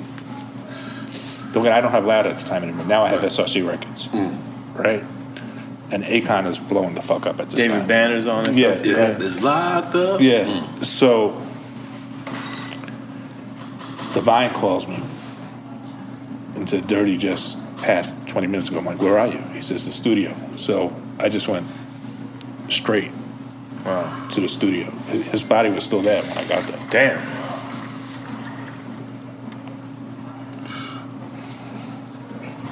Like, for people who's CEOs, for people who's rappers, and people who are just human beings, like, because you attached to this. Is not like you're not one of those CEOs. I'm not Tommy Mottola. I'm not Doug Morris. I mean, without saying that, because sometimes our audience might not understand that. What I'm saying is you're a human. Like you're a person that's involved. Like you're not looking at a person like there's numbers. So dealing with that, like how do you cope every day? Like you know what I mean? Because I can imagine your artists was your friends as well. I mean, all of it really just I mean, it takes a piece out of you. Right. And then dealing with the pun that stayed, and Fat Joe's one of my best friends, and like how did that just feel? Like what I'm saying? Like seeing. Well, don't forget, Pun was signed to Joe, right? So me and Pun had a relationship, but all business stuff, I dealt with Joe and the attorneys, right? So and the thing is, Joe gets a bad rap, for what people say, what he did with Pun, but it's really not true. Right. That's real shit. So, I mean, he treated Pun like a brother and made sure Pun got everything that he deserved. Yeah, I know that. But when I say it, it makes me feel like just because like Joe's my brother. Yeah, like I'm biased. So that's why that was him. Like he said that. You know what I mean? But Steve, man, I just want to reiterate, how great you are, man. I appreciate that. I know you for years, and whenever I had one of your artists on the record, or whenever your artists, I've see you out in dinner. Steve always eats the greatest places in the world. You know what I'm saying? Whenever I see you, and you always kept your word, and I just want to salute you for that. You know what I'm saying? I want to salute you for that. When you was the hottest, when you was like, coming up in the game to the biggest in the game, to still like just maintain your bigness. You always has been a person of your word. So now, what is? We got the concert. What is next? And we understand you're managing DMX. First of all, how is DMX? He's good. He's good? He's good. Is he okay? And he's on Def Jam, right? He's on Def Jam. That's the beautiful thing. Let's make sure DMX. You know what, Def Jam? I hear other podcasts critique you, and I hear other podcasts actually diss you. And I'm gonna just tell you something, Def Jam. I disagree with those podcasts in totality. The fact that you guys got LL Cool J, says a lot, and DMX back on your roster, to me that's kind of like dope. Like that's like Loud starting again with Wu-Tang Clan. And I would love that. And Paul's at the Realm at the so Paul at the helm is at the Realm, and Rich is number 2. Yeah. Rich Isaacson, right? Oh wow, yeah. Paul Rosenberg. Okay, right. So big him up, even though I heard he's not fans of us. It's okay. Really? Really? No, not in a bad way. Not in a bad way. He just don't want him to come on here because we smoke and get high. Look, Steve didn't smoke and get high, and we having a great fucking interview. This is a great example. He did not hate on us. I just heard he just, did block us. Okay. I mean, but Paul's a real hip hop head. Paul's a real hip-hop head. He was a lawyer for a lot of underground Yeah. guys back in the day. Scam, the guy with our logo. Listen, he was his lawyer. I respect Paul to the fullest. And then Rich, the pedigree, it's like we both learned from my dad, right? So, even though, he has a reputation. I always thought Rich was Jonathan. Did you know the crazy shit? And I always thought Jonathan was Rich. That's funny. It's the crazy shit. I was like, shit, I know Rich. So we all grew up around the corner from each other. This is Manhattan? No, this is Long Island. Long Island? What part of Long Island y'all from? Merrick. Listen, Merrick people, if y'all in Merrick and y'all broke, y'all fucking up. Look, yeah, so go ahead. So it's like we always had, the dream, like, all right, we'll all eventually, Rich was a lawyer by trade, went to law school, went to Ivy League school. Jonathan went to the University of Maryland, and it was always our dream to just always work together. Like Rockefeller, like all these great record labels. Are you a fan of these new record labels? I'm a fan of my son's new label. Oh, what is that? My son has a deal through Atlantic. Get out of here. Called Chosen. Chosen? Why we ain't making no noise for that, goddamn? And what's his name? His name is Alex. Alex Rifkin. Alex Rifkin. That's dope. Wow. So, and how he's doing it, he's taking a mixture of what's going on today, digitally, and then my blueprint on how I did it. He just signed OD Bastards, or did Bastards son? He just signed this kid out of Detroit. Okay. Which reminds me of an MOP, he's on the road now. So it's like he's doing that, but then he'll have conversations with SoundCloud. Right. That's crazy. He'll have conversations with Spotify. But he's on the road, he's living on the road the way I was living on the road. Wow. So the thing you gave him that advice, or he did it alone? No, so he's a ball player. He played college ball, he played D1 ball, everything. Right. So he took that work ethic. That's hard. He took that work ethic and put it, with somebody on his team who was like a producer. He goes, this kid has incredible beats, this, that, whatever, right? And so sorry, Steve. No, I ain't gonna front the smokers. No, I ain't gonna front. It's okay. It's not me. It was like it's not him. It's the smoke. Yeah, no, the smoke had his own mind. I just realized I've been getting the smoke. It's a smoke monster from Lost. Okay. So he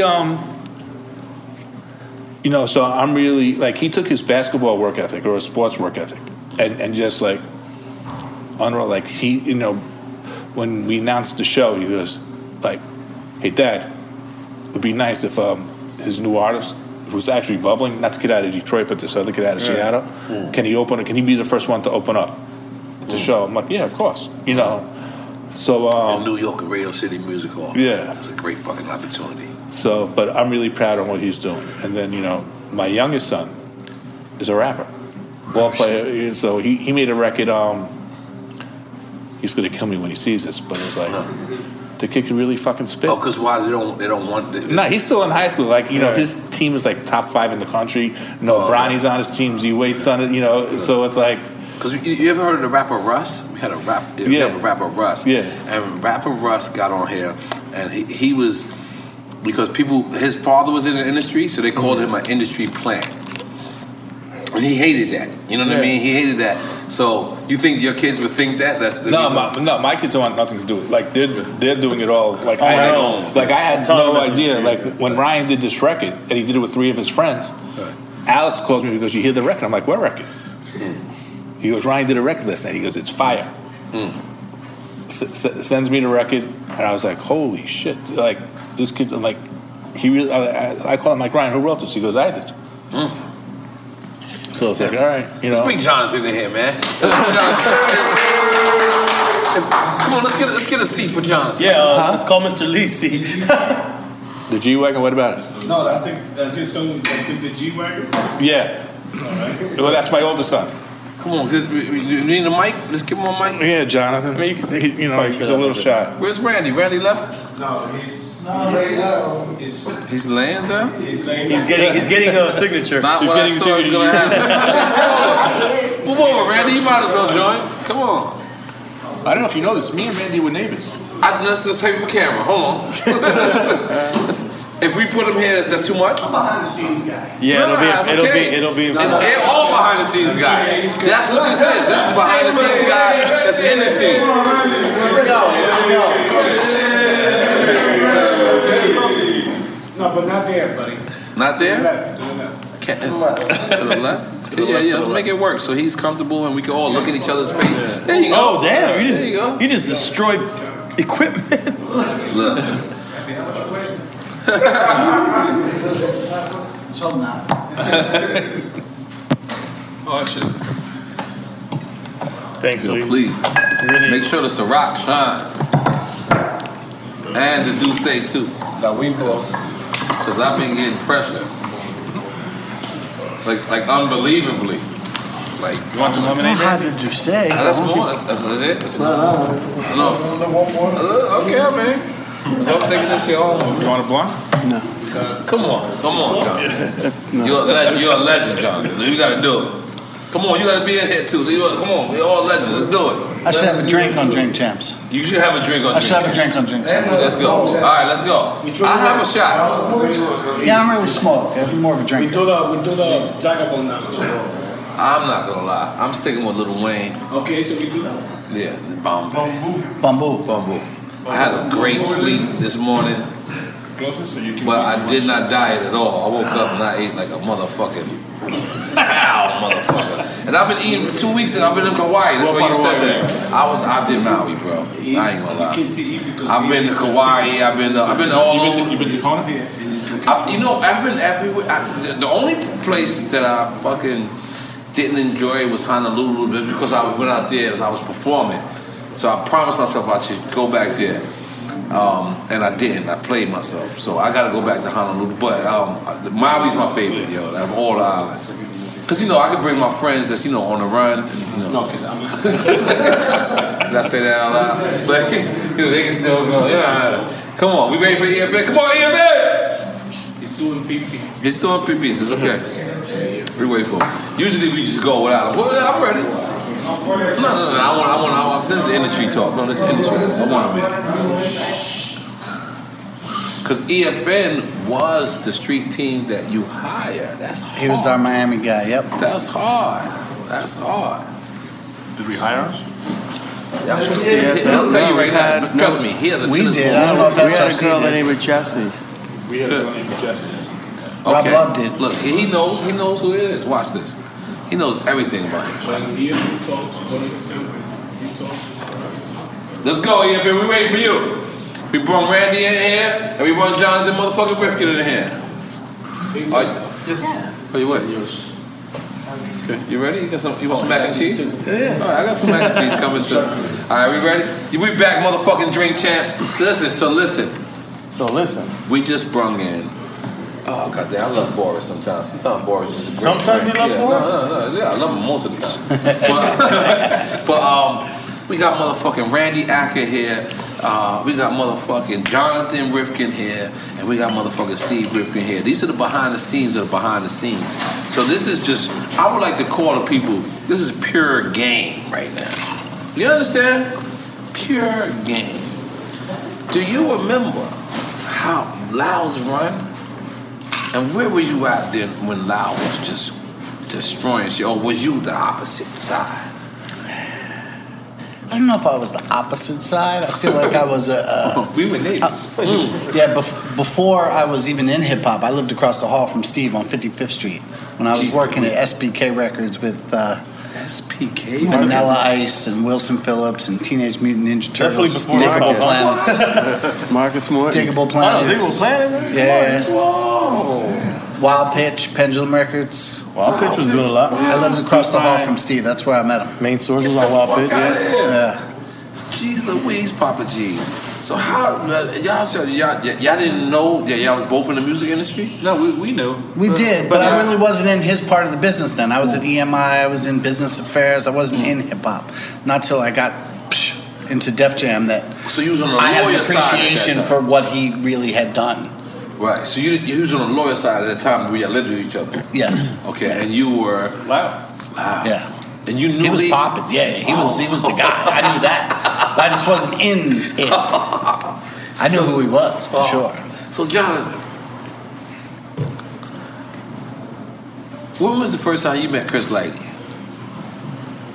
First time I met Chris Lighty, wow. It had to be at 741 Broadway. 841 Broadway.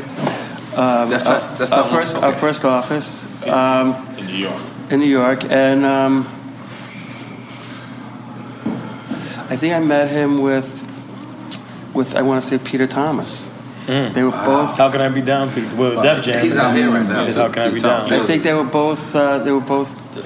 In some way, shape, or form, they were both working with Def Jam.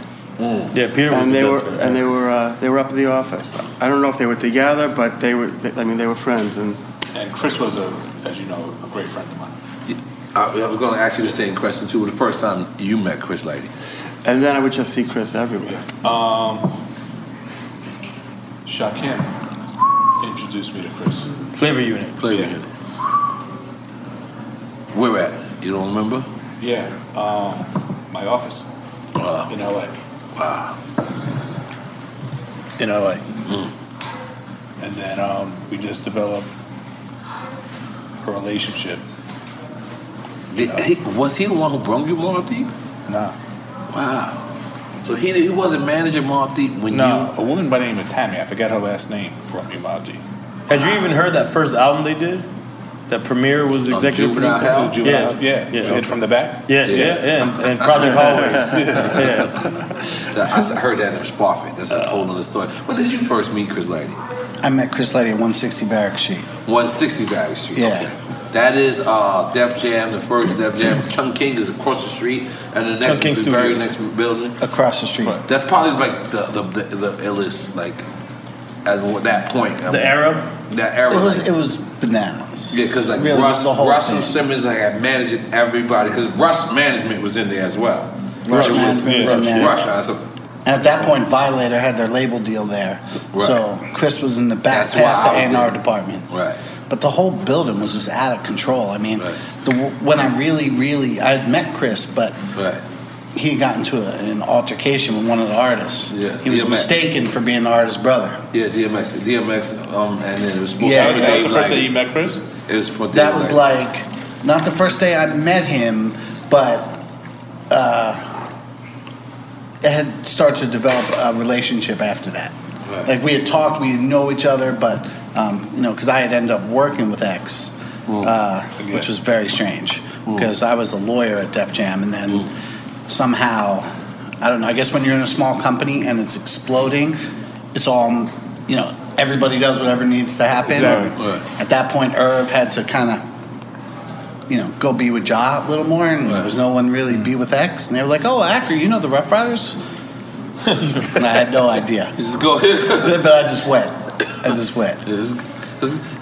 Chris was like he was very mentoring. Like he always was like very warm and welcoming and opening and wanted to share game with me and with other people, not just me. I mean, I just found him to be like that.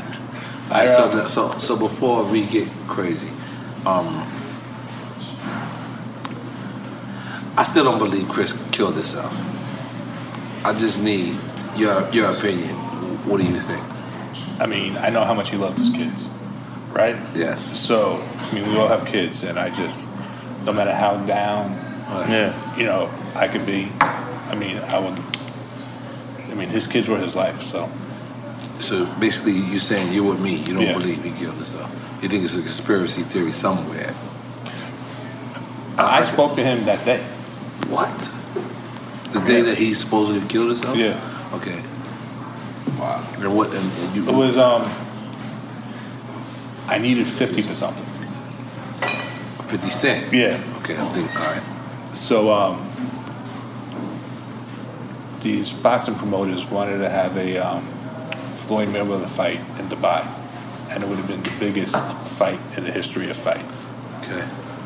And I needed 50 to get to Floyd. Wow. Okay. And you spoke to Chris that day. Yeah. All right. Now, I have never heard this story. This is me. This is not even for like. This is me personally. Did he sound like he was going to kill himself? No. Or he sounded like he was mad that day? No, I mean... I've never heard this story, Steve, so this is him. You know that. We had our laugh. He goes, is there money to be made? I'm like, Chris will make more money on this one shot than we'll ever make in our life. Wow. I just want the people to know that I've been saying this. I've been doing this for 4 years. Yeah, consistently you've been saying it. And I've always said that. I've never believed that. And I'm glad that you didn't even know that, and you're giving your side of the story, and that's fucking awesome for me, man. You know what I mean? But in that note, we talked about Big Pun. We talked about Prodigy. We talked about. Weren't you gonna say something about Jay-Z? We're coming back to that, but I just wanted to. For our fallen soldiers, for everyone that we just talked, from everybody from Loud to everyone, we're gonna take a shot for them, man. Salud. Salud. Salud. Salud. Salud. And this is how do we know when we pronounce this? Boom boom. Boom boom. Boom boom.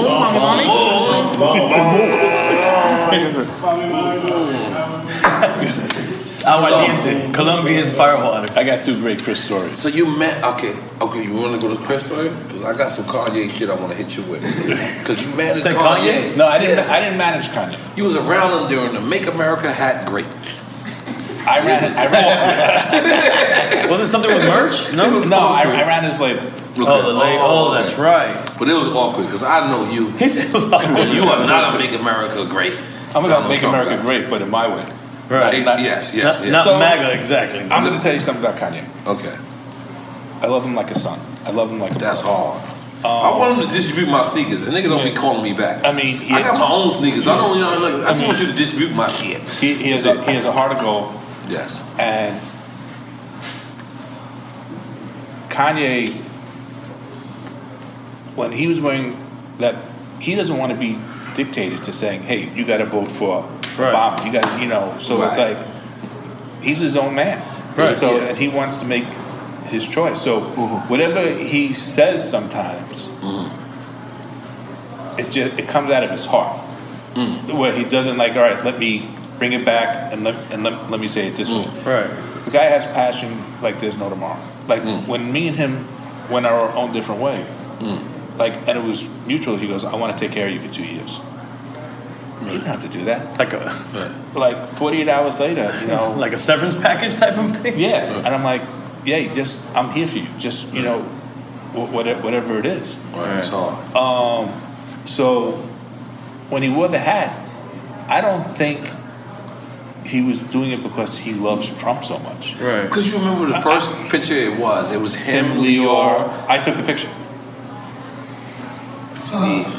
You know, so was he him, Lior, who else? And Lucian Grain. That's the guy from University, right? Okay. Oh my God, yeah. So, did you know how this picture was gonna go crazy? No, I wasn't even paying attention to the fucking hat, to be honest with you. Right, okay. So, because he didn't see that. Because the shirt that he wore was Free Larry Hoover.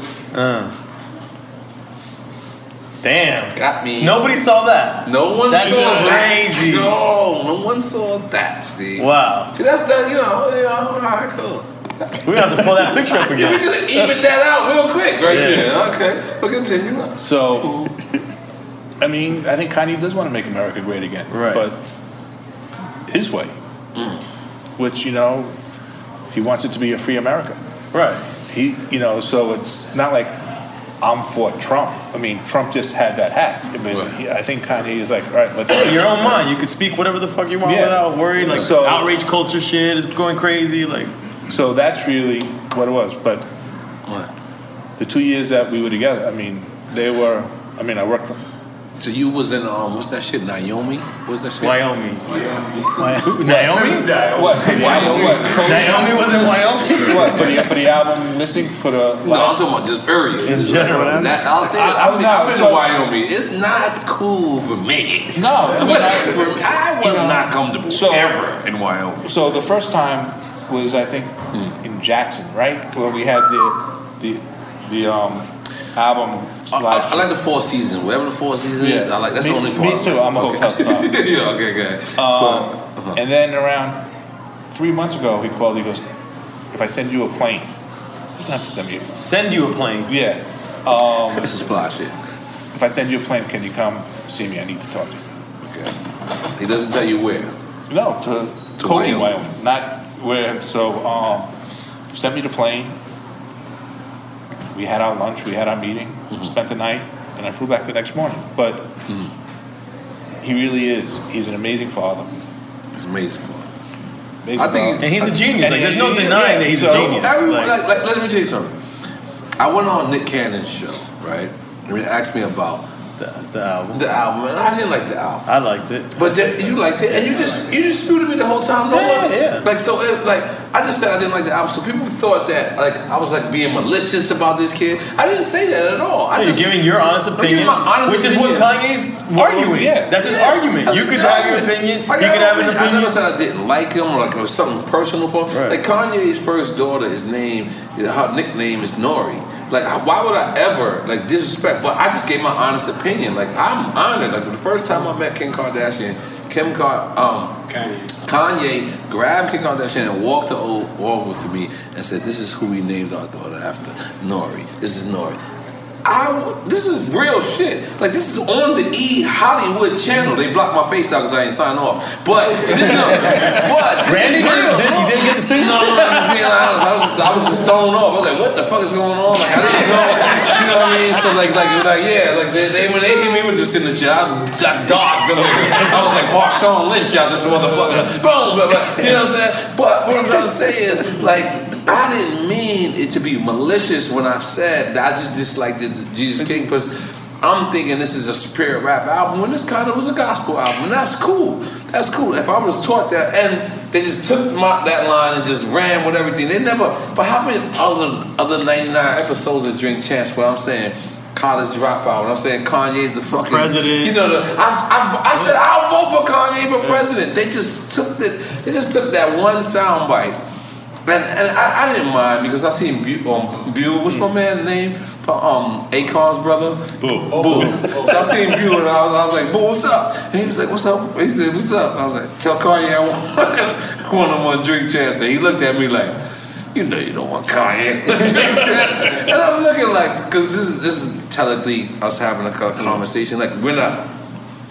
Nothing's coming out of our mouths. Like I said, "Yo, tell Kanye I want him on." He looked at me like. And our mind started talking. He said, "You don't want Kanye." I said, "I'm a fan of Kanye." And he's like, "No, I heard what you said." I said, "That was one statement." This is in our minds. I don't even know if this conversation really happened. I'm just telling you. You never seen Watson and Holmes? I went too far. Watson and Holmes is nobody knows what Watson and Holmes is. Please pull it up. Damn, Sherlock Holmes? Listen, I watch all the. For lack of a better term, I watch all the white movies, the white dumb movies, like the Dumb and Dumberers. I watch it, and watch it. You don't know what I'm talking about? Now they, Will Ferrell? Yeah. That shit is hilarious. I'm sorry. I went too far. So now, Loud motherfucking Records. This motherfucking thing. You've been to the Bad Boy thing. Is this Loud Records a tour, Randy Acker? This is a tour. Oh, yeah. I mean, just that show he's doing. If you look down the list, you're especially if you want to get me, damn. like, say a couple of Prodigy verses. I think this is a tour with Drink Champs attached to it. I've heard that could be cool. Drink Champs attached to it. Because I've been looking at the flyers. There's no host to there. DJ EFN pulling out the motherfuckers. You know what I mean? Like, yo. I did it tonight. What? On my kids. Jonathan said he should take Drink Champs on the road. With the Loud talk. We are together like we've been since back.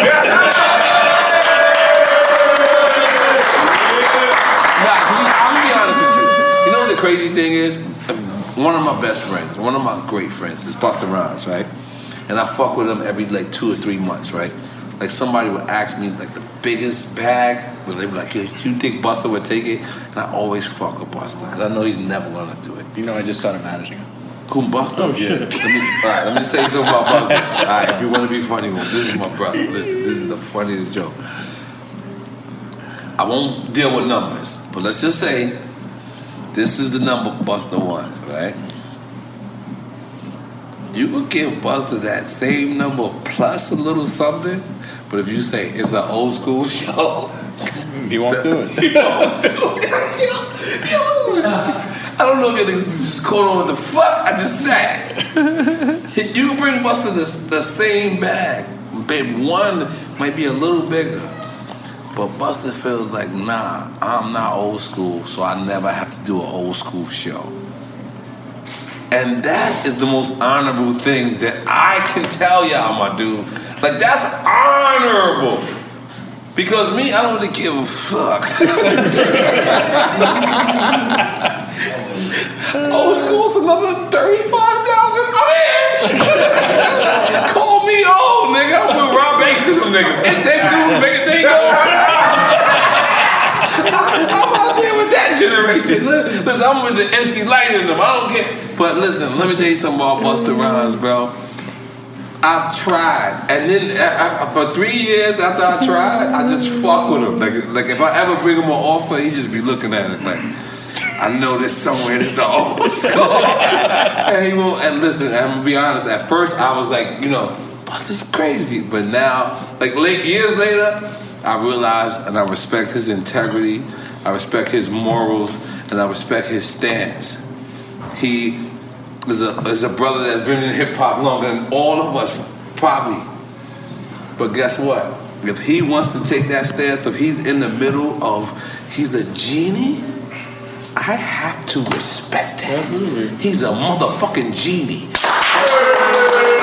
my mind, when I speak to Busta Rhymes on the phone, his shit is, he's just floating in the air. He's just in there like that. He's a genie. And I respect him. He's my brother. I'm sorry. So the first record I ever promoted through the street team, like when I came with the 140, was Leaders Under the School, just in case of the PTA.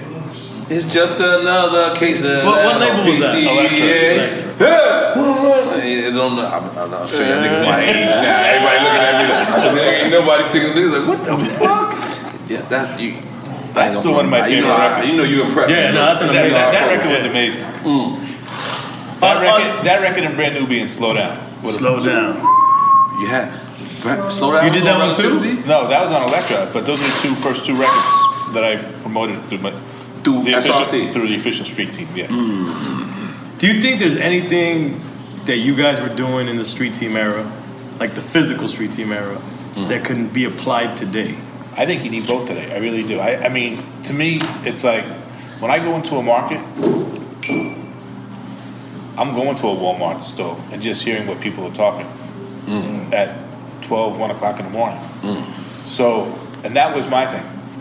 Listen, my father had one of the most successful labels in the world.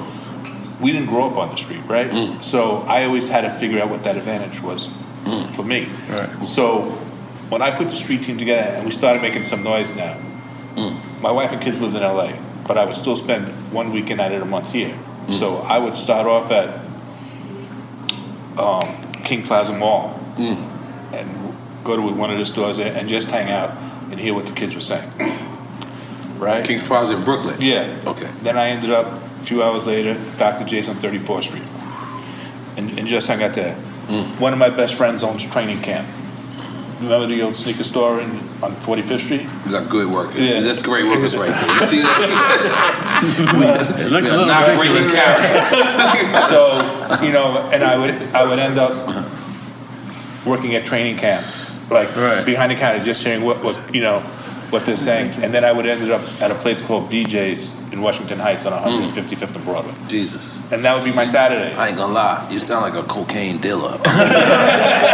Your description was so street. Continue. But I always came back to just like, I'm a little competitive, so I had to up one, to my street, like, hey, you know about this, and they're looking at me like, how the fuck is he knowing all this shit? Like, but it'd be that one Saturday a month where I would start off in Brooklyn and end up in Washington Heights. Now, how about was it, like, because Dead Prez, right? I'm going to be honest, when you listen to Dead Prez lyrics, right, it's probably the most anti-white lyrics there can probably be. How do you remove yourself from that? Like, I'm a fan of Dead Prez. So am I. That's hard. Didn't imagine that. But what I'm that's saying... That's family, by the way, Florida. That's family, and that's my people. What I'm saying is, like, how could you... Like, because I always imagine, like, you know, when I hear Public Enemy and I realize that people that's pushing Public Enemy was Leo Combs and things like that. But I had to learn that later. And what I'm saying is, like, when you hear Dead Prez, they're just the most pro-blackest people ever, and you guys signed them. I signed them. I mean, it's quality music. The records speak the records were amazing. And you know what? At the end of the day, they're performing, right? But I could look at myself in the mirror that I know I did right by them. Right. And whatever their beliefs are, their beliefs are. Right. Do I wish there was more of a trust that I wasn't the Antichrist? Right. If there was a real trust there, the way me and Mob had, the way me and Wu had, the way me, Joe, and Fun had, they might have been the biggest group I had. But prior to you even signing them, their ideologies and their beliefs towards a certain group of people were that. It wasn't like they signed and then became that. They were that. They were that from the get go. Lord Jamal. Right.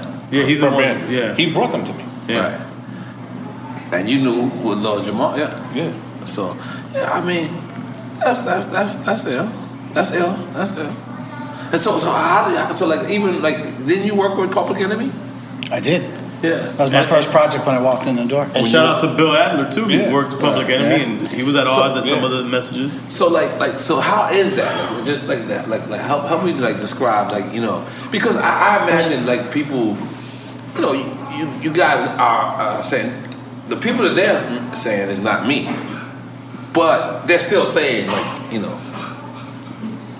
Yeah, it was a little tricky for me because I came in as the young lawyer, and they were making a movie soundtrack with Spike Lee, who's also pretty controversial. Do the Right Thing? No, it was He Got Game. Mm-hmm. Right, and we did the soundtrack. Yeah. So I had to get in and figure out all the deals. So I had to do a phone call with Chuck and Spike. You know, Spike's a legend, Chuck's a legend. You don't know them? I don't know them at all. And you're the lawyer. I'm the lawyer. And you could have been whatever. You were just fucked to begin with. It was already on the wrong foot. I was done. It went right into I didn't realize the crush. It went right into it went right into sharecroppers in the field of copyright, and were you stealing our stuff, and tell that Lior like it just went left right away. But I tried to be conciliatory. Right. My job was just to get the deals done. Right. Well, producers, the record's got to come out. Right. So I just kind of took it. I wasn't going to get into the conversation because I didn't even understand it at that point. It took a while to kind of understand a lot of the subcultures and a lot of the, kind of things that Dead Prez would talk about, or the 5%ers that Wu-Tang would talk about. Like that. And their stuff job is to push that envelope and push that art form to the fringes, and it is what it is, Right. Remember Dead Prez came in with some T-shirts one day. I was like, "Can I have one?" He said, "Yeah, give me $10." I don't know if I respect that or I don't even know. That's kind of ill. They didn't back down, right? So I did respect it, right? And I gave him the $10. It wasn't I wasn't where I paid for the shirts. It wasn't like, hey, I paid for it, And I always looked at it as like, I'm not that. Like, I am a But there was backyard. like a situation. No, we never had it. They were always polite. Like we never They're said. great people, yeah. Yeah, great people. It was fine. I ran into Stick. Out here, right? You had to. On the plane. Yeah, here, from Atlanta to here, actually. Okay. Right? And we spoke, for 2 hours. I mean, it was amazing. M1, called, to get this thing done. It's like, I really want to be here. So that's it's dope. I respect that. I respect that. You know what I mean? Like, I respect. Let me make a noise. Whatever happened, you're not gonna know this, but me and my boy Eddie, he's here. We worked the Loud Street team. We were the Miami guys. I told you. I thought we had this girl, Jessie. Listen. No, you had Mira. He was in the back. And then we took over after that. Okay. Shout out to. I told you. He's gonna remember. Listen. But I've always been wondering what happened to Buddha. Buddha's Gabi's brother, right? So Buddha's Buddha and Gabi. That's when we worked. That's when we were the street team guys. They're heavy in the whole reggaeton and just. That's right. Reggaeton. That's fine. And Gabi's Gabi's a beast. Yeah, Gabi's he half of a man. Yeah. He lost 150 I respect you, Gabi, man. Shout out to Gabi, man. Respect you, bro. Yeah. I'm so happy. Not only I respect you, I love you and I'm happy for you, Gabi. Like, and I see, like, he got the super smile on his shit. He like that. I ain't even see him. Gabi just got a huge check. Yeah. Oh yeah. I forget the kid that he just signed. He just did a deal with some new hot kid. Some crazy. Interscope. Dope. Well deserved. Reggaeton. I don't know if it's. No, I feel like a hip hop. Because Gabi was like your guy. Let's just be clear. Yeah. So Gabi. He brought you. There was Buddha, Gabi, Eddie was over there too, right? Eddie, Puerto Rican Rob, everybody, right? Yeah. So Steve out here. Right. So let's get into this. When I did the whole South tour, right? So Buddha was the head of the street team. Yep. He brings his brother. Gabi's what, 17 years old at the time? Yeah, man. Right. So I'm in the back of He brings Gabi. He brings Gabi, right? So I have $75,000 in cash on. For no reason, or just God forbid, you know. Let's make some noise for the $70,000. All right. So in those days, we're going on the road for 6 weeks. Yeah. I don't bring any clothes. Every city we go into, I just find a Nike town or just whatever, and just go. So I'm in the back of the bus, and I hear somebody I don't know who Gabi is, but I'm peeing in my pants. That's how hard I'm laughing. Whoever the fuck he's, cracking up. So I said, you know what? You're staying with me, and you hold on to this bag, and don't go in this bag. Just hold it with your life. So like these tour buses, they can't park in front of the bus. Right. Exactly. Right. So after the 15th day, I have 20 Nike bags now from just going to the Foot Lockers of the world, the Macy's, wherever the fuck we are, because I would buy clothes for the day. So he would have to bring it. I said, I'm going to fuck with him. I take $1,000 out of the bag. And I'm like, where's this money? Like, we're missing $1,000. Meanwhile, he's choking himself because he has 20 bags around his fucking neck. he really starts to have a panic attack. Right. So Gabi. And then I realized, you know what? This guy's a fucking soldier, and he's with me for life. Right. So, cut to, we come back from doing this tour. Somebody breaks into our stockroom. Do you remember the old Start Aloud jackets that we had? Never had one, but go ahead, continue. they break in and they steal $100,000 worth of jackets. I didn't know y'all niggas was making $100,000 worth neither. Right? So the videotape, it's Gabi's cousin. Wow. And Buddha's cousin. Dominican. So they're Puerto Rican, yeah. What? Why did I say that? So they both are gonna quit. I'm like, you're not gonna quit, and I'm fucking around. I'm like, you're just gonna bring me back a finger. Right. Oh shit. So cut to 2 days later, my cell phone rings and it's Buddha. He goes, I don't have him, but I got his wife tied up. You want me to get her finger? Buddha was a real motherfucker, yo. He is he's still around. Are we supposed to make noise for this? No. That didn't happen, actually. No, there was no finger taken, but it was like, you talk about two guys that were just so fucking loyal. Right. No, that whole squad was incredible, man. Those guys were incredible to work with. Yeah, I remember being honored.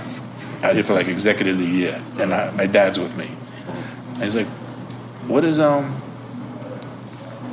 Gabi and Buddha do?" Because he fell in love with them. I said, "Watch. I'm at the Delano Hotel, we're by the pool. Out here? Yeah, and Gabi and Buddha are at the hotel next door." Right, I send, this went the two ways. I was like, get over here, 911. Right. Within 30 seconds, you hear 15 cars crashing. Right. Like, they just jumped out of the car, didn't put it in park, and just destroyed the whole ballet, right? And you hear it by the pool. I said, my father's like, what the fuck is that? I said, that's Gabi and Buddha. God damn it. Making that grand motherfucking entrance. God damn it. So if you had to do it all over again, is there something you wouldn't do? Yeah. What would you wouldn't do? I wouldn't assault somebody. Damn, Steve, I'm gonna be honest. I need to understand why. With Sony, we were the small fish in the ocean. Compared to BMG being the big fish in the pond. Right. And if I didn't listen, as much as I love Jimmy, if I just thought about the bottom line a little bit. Because Jimmy was offering you what? Jimmy wasn't right. He was just saying, fuck BMG, don't worry about the bottom line. They're making so much money off you this way, that way, market share, this, they're bonusing up the ass. And, and he was paying me a shitload of money. So you wish you would have went with Jimmy? No, I wish I would have I should have stayed the course. I would have just stayed. Because they let me do what the fuck I wanted to do. If I wanted to change the deal. Is that what you? I'm sorry to cut you off, Steve, but is that what do you feel on that situation? No, I think he has a point, but on the flip side, I mean, we did have a great opportunity at Sony with Relativity, and I mean, we did $100 million in billing in 1999, 2000 in 1 quarter. Excuse me, time out. I just need to say what you said again. I'm sorry. 190. No. It was 100 million. It was 123 to be in exact. one billing cycle. In the 4th quarter. 1999. 1999, 2000. Yeah. Jesus. Best years of my life. You know what? And that's where I owe Lior and Def Jam, because the year before they put out the 2 DMX records, I think. And they had that crazy 4th quarter. I also had a record at that time. I did not throw out 2. I had a number 1 album at that time, too. But I was not on Def Jam. I was on Penalty Records. And I was a little guy. Continue. You were never a little guy. So I took Lior's blueprint. I was like, you know what? Let's stack up the 4th quarter. So we had a Wu record, a Prodigy record, a 3 6 Mafia record, an Exhibit record. HNIC Prodigy record? Yeah. I was on that. A Flex record, Project Pat record, an MOP record, and a Dead Press record. Also on the Project Pat record as well. Yeah, Loud used to fuck with me. Let's make some noise. And Chris was up there at that time. No, Chris, Chris was my manager from the beginning. I'm not gonna lie. Let me just tell you something. I don't know if you remember this. When it came time for my solo, that was the thing. It was Loud, or it was Def Jam. It was like it kept going. And the thing was, Chris was like, man, you know what? I want this to be Mobb Deep's building. But I could have, like Chris told me, the kid kept it real. He was just like, yo, let that be. If it's a Queens guy, let it be the Mobb Deep building. And that's the reason why I went to Def Jam. This is real shit. Steve was my man, always. Like, I don't give a fuck, you coming over here with me. You know what I'm saying? But it was Chris. But that's why I wanted all you guys to, to share the story. But, like, so, you guys always work. Okay, I'm sorry. No, I remember you, man. So when we were still at BMG, and our office in LA was in the BMG building, and I think that's where it was.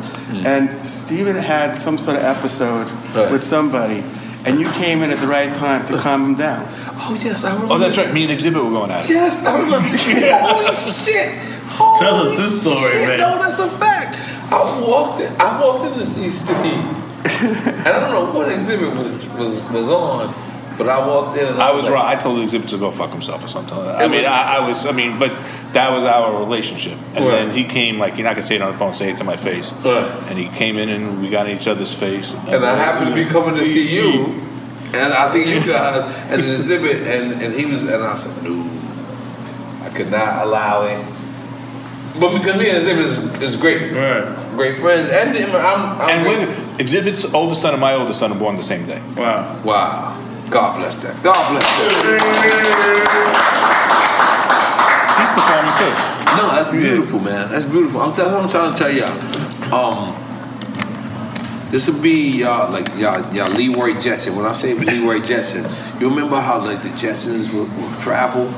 They would be the same place. They go to a different. I don't know if y'all realize that in the Jetsons. I don't know where you're going with this. Yeah, they're traveling, but they're keeping the same thing. That's exactly what that tour could be. The tour could be the traveling label. I like the Drink Champs Loud tour. I love the Drink Champs because sounds strong. It sounds strong. It sounds like $300 million. Can we make the announcement now? Let's make the announcement. Goddamn, we're gonna do it. Listen, we're gonna set it off. What day is the actual? January 30th. Next Thursday. January 30th. And okay, I think there's some way we can make something make it work. We could do it. So we could do it in that green room where we talk with all the artists as they're going in and out of the show. No, but what we would do, we would provide even more than that. We're great street team people and services.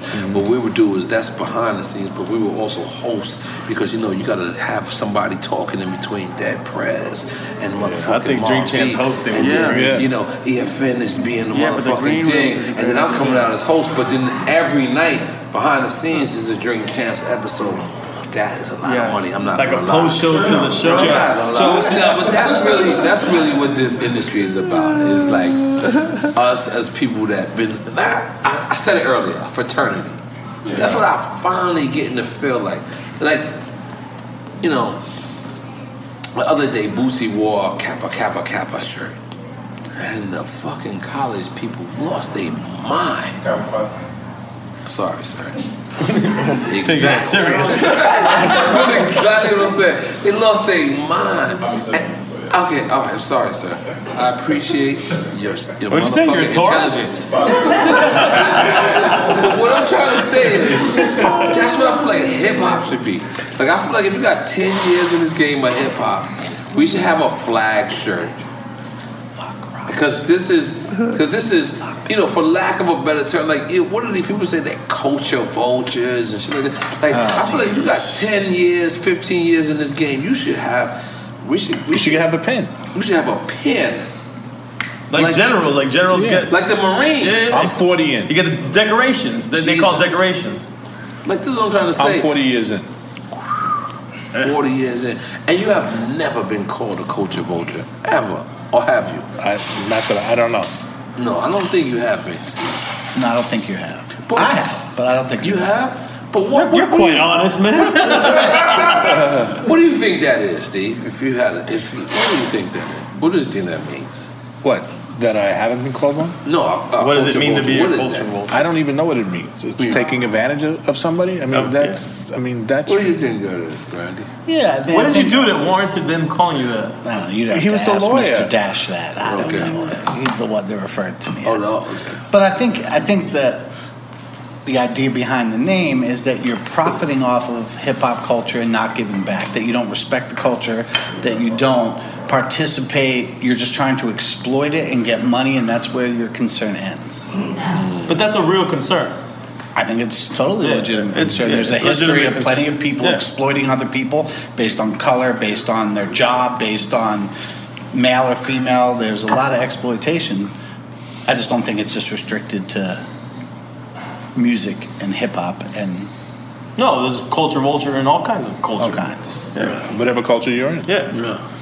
But I think, man, you know what? We have been doing this in hip-hop, and hip-hop has been succeeding. And I think that we all together as a people know who's the people. Vodka? This is aguardiente. Yeah. I feel like, Steve, I did not offer you a drink this whole time. Well, I can't drink. Don't forget, because of the heart. Because you really had a heart. Yeah, I had a real heart attack. No. He has a heart? No. He's like the scarecrow? That was the alcohol. Like, you really had a heart, like, condition. Or is the lion or the scarecrow? I don't know. Because I remember there was like a Steve, and then this is the after. This is the after Steve. The after Steve? No, you know what I'm trying to say. Like, you know. The before Steve was nuts. The wild Steve. Right. He's very crazy. I like him. But this is the calm down. The post protect your heart, Steve. Yeah. Yes. And you have I mean, I got a defibrillator right here. So that's definitely gonna calm you down for sure. I have no idea what you just said. A defibrillator? I didn't say it. Defibrillator. So you know when your heart stops, it just. No, I do not know. It's like the electric joints, right? Boom. Oh, that shit. Yeah. You have one built in. Yeah. No way. Holy shit. And I'm smoking like this. No, we're good. Moving back. No, I mean, sure I just can't smoke, but I could get high. You take edibles? Well, Have you? I have. You have? Yeah. Okay. I've been to your crib in Beverly Hills. It's phenomenal, by the way. Just, God.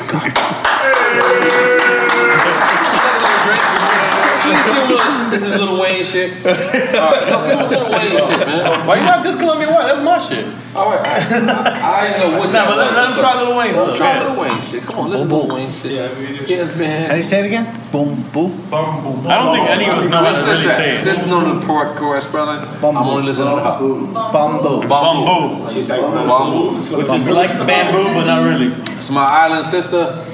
You know what I'm saying? It's good. It's good. All right, Esposa, and I listen to her. That's it. All of you other guys, I don't trust you at all.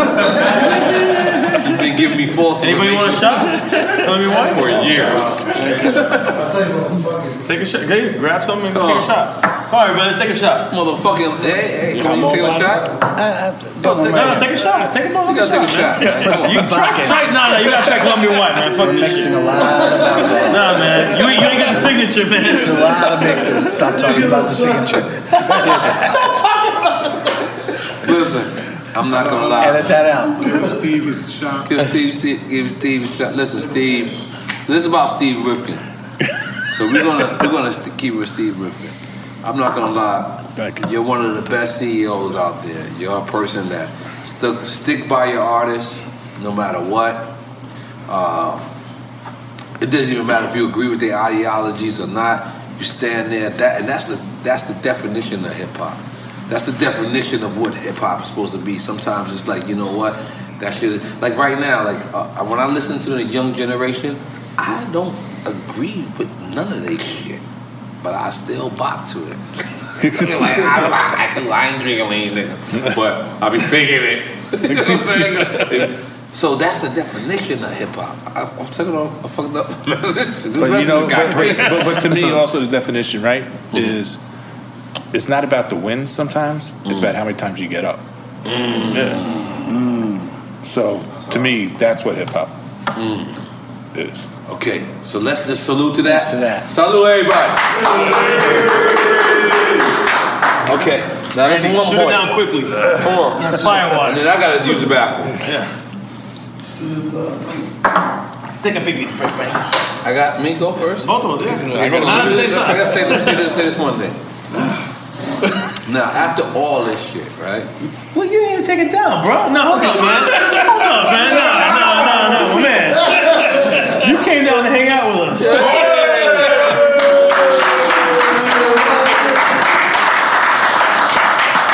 Now, this Wu-Tang Art album. When you? The Scarelli, what's the dude's name? Scarelli? No, let's not even talk about that. Listen, I'm never gonna second guess RZA. Right. I'm not. Right. That was his. I understand where he was. It was a coming dope from. idea. I thought the idea was amazing. It's a piece of art. Yeah, It is a dope idea. It just got exploited in the wrong way by it got in the wrong hands. Yeah. Right. So that's that's all. But I would never second guess him at all. It's like when the MBTHOD Man record started coming. Right. I stayed in New York for the summer. He would come up to the office every single day with a notebook.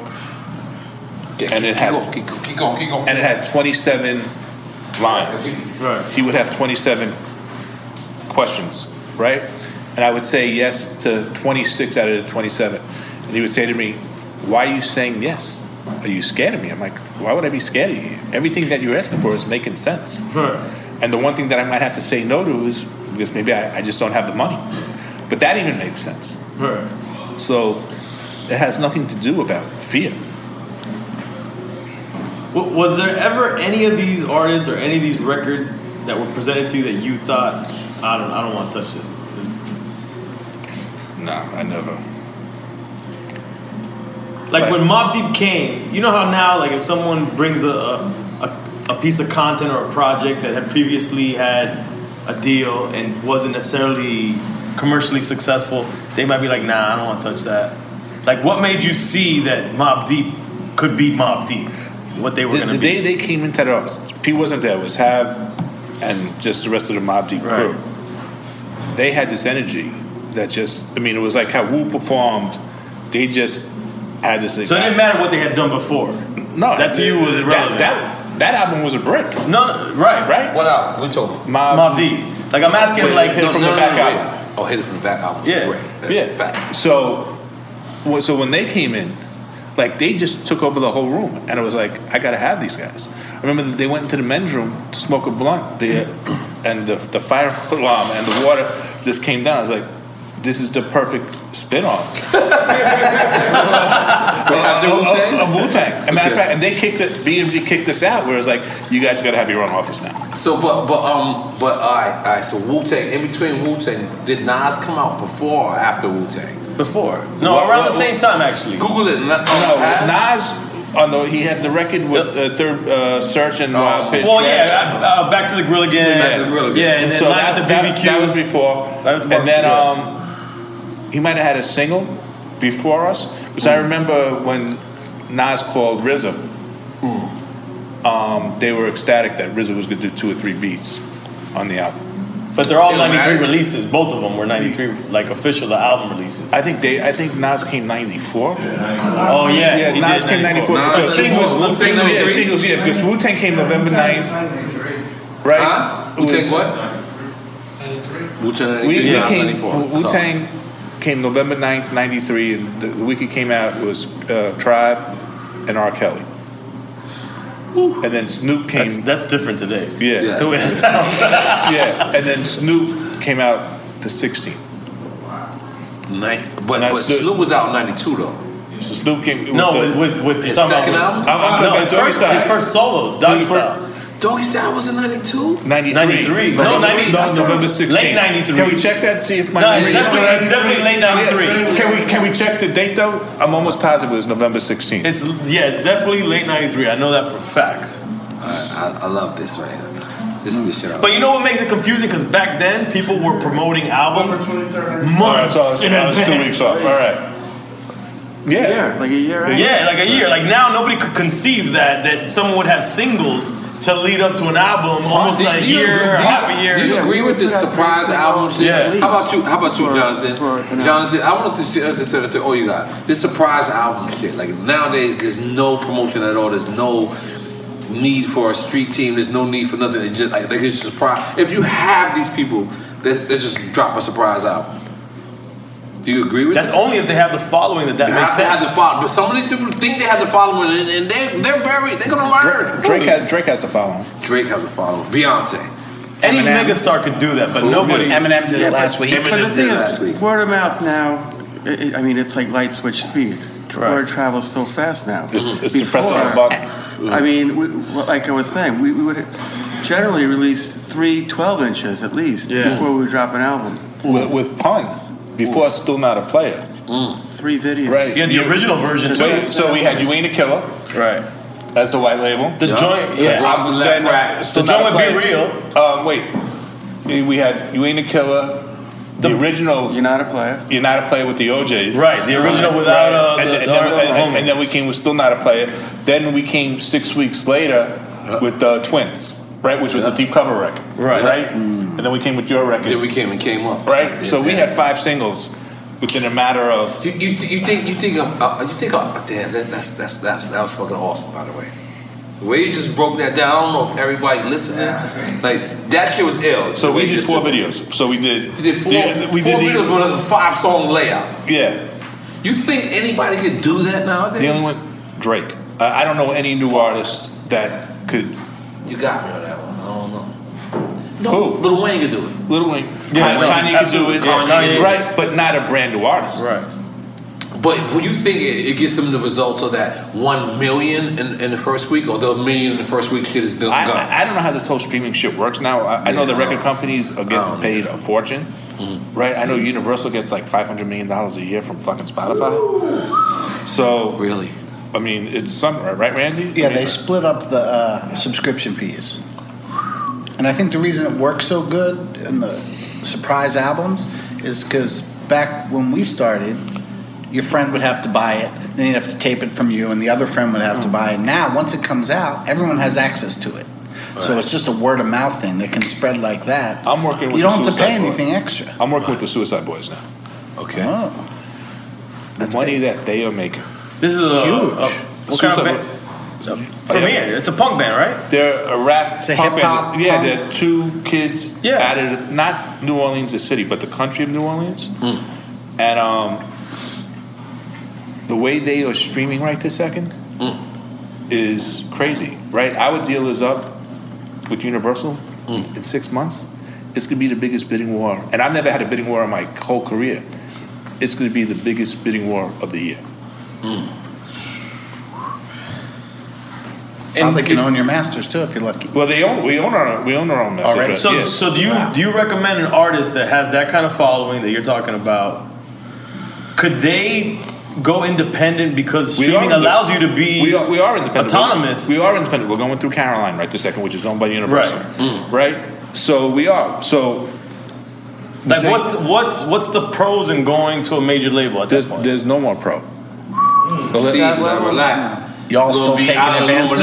You see, we have this conversation all the time. We're on opposite sides of this as well. Listen, What did he say? get mad at you. Y'all still taking advances? He said that. Huh? I don't know what you said. You've been hanging out with Mr. Lee for 2 days. It's fucking you up, man. Mr. Lee crawled, and then I don't know what happened after that. If you're a brand new artist, right? In today's marketplace, right? You got to jumpstart the record yourself before the labels. This is a fact. Before the labels come. So if you run out of money, then you do need the label, right? But if you could figure out a way to get that money, keep that money, own your own shit, and do it yourself, you're gonna make a fucking fortune. And if you have a team that knows how to monetize properly Steve, what you're doing, too much game right now. It's just I mean, game. but that's my whole. It's not me even giving. It's like if I could help you make $10 million, please do that. Right? And if God forbid if I ever needed something from you, yes, please, I got you. I think you would be there for me. And I'm not talking about money. Yeah, I got you. Right? Yes, I got you. So that's always been my thing. When me and Puff were together at BMG, even though he was at Arista and I was at RCA, I gave him my connect to the chairman's boss. The chairman. That's what he calls himself now. He calls himself the chairman. Let's make some noise for the chairman. So that's how I've always just in life. If I could help you, it's hard. Great. I'm not. One hand washes the other. But I'm not asking for anything in return. I still got to rely on myself and my team to do what we have to do. All right. Now, so we also know you have like the Good Music Connect. Is there Good Music Connects coming out at this show?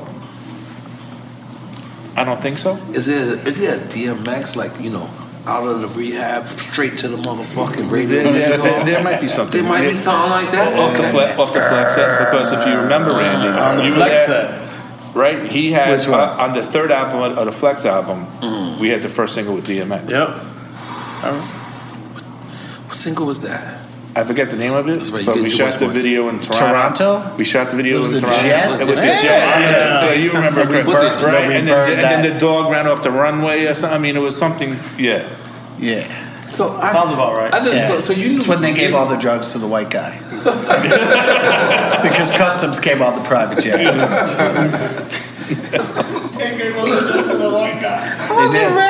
did. Give him one more shot. No.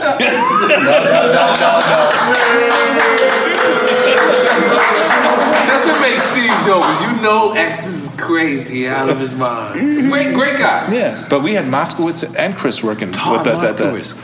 Yes. They were all on the jet. When you say Chris is called. We stayed outside X's house for maybe 2 hours while the jet just sat there.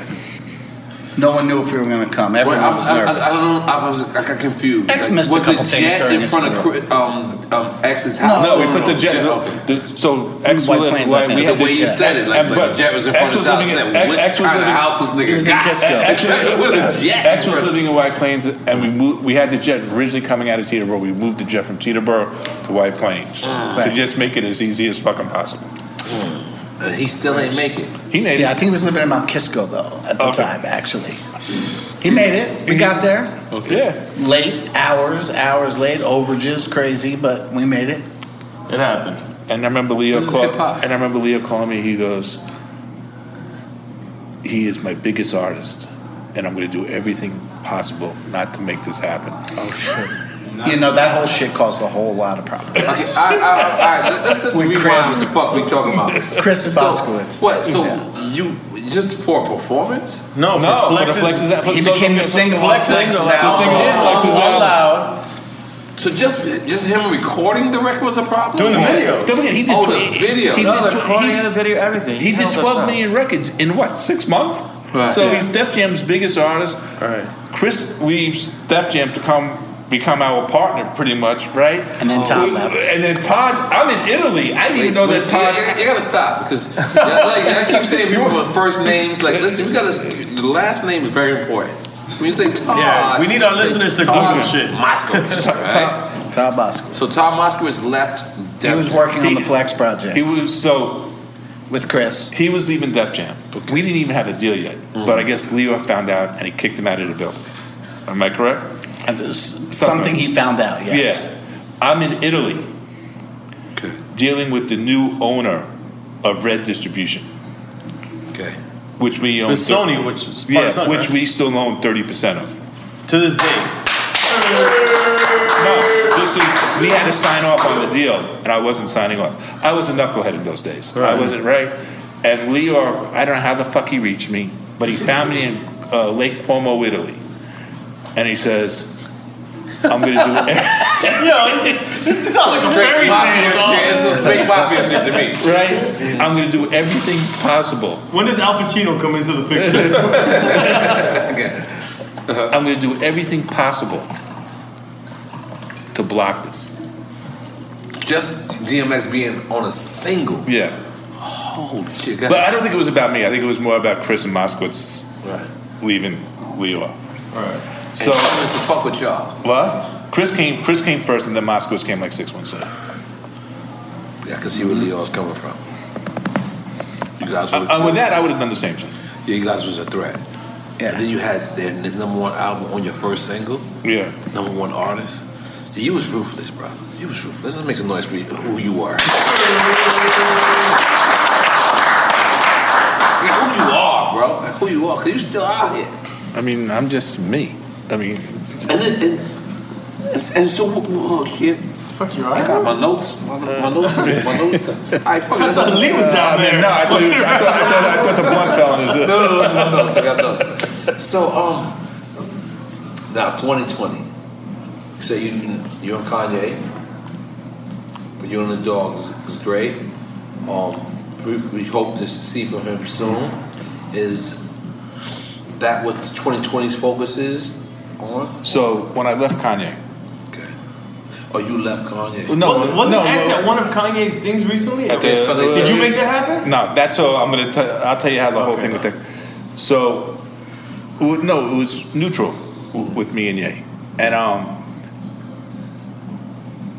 I got a phone call from the head of CAA's music department.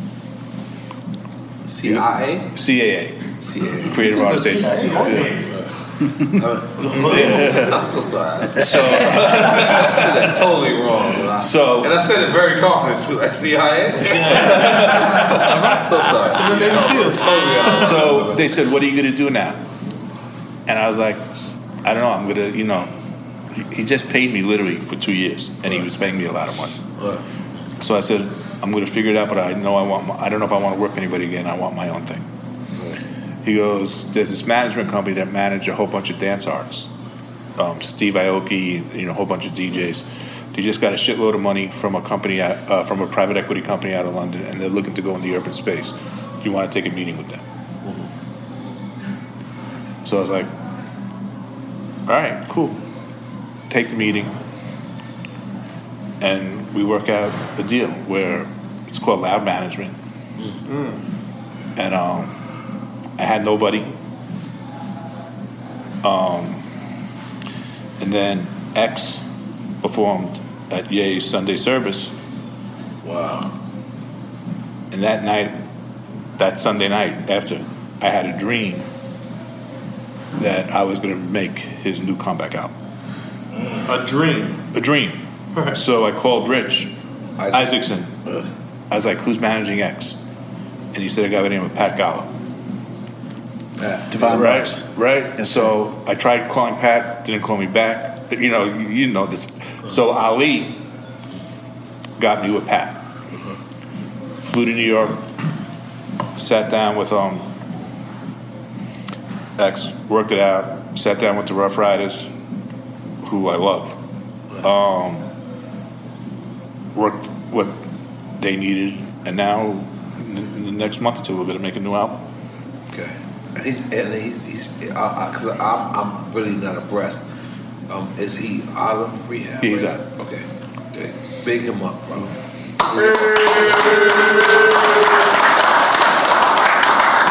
Because I realized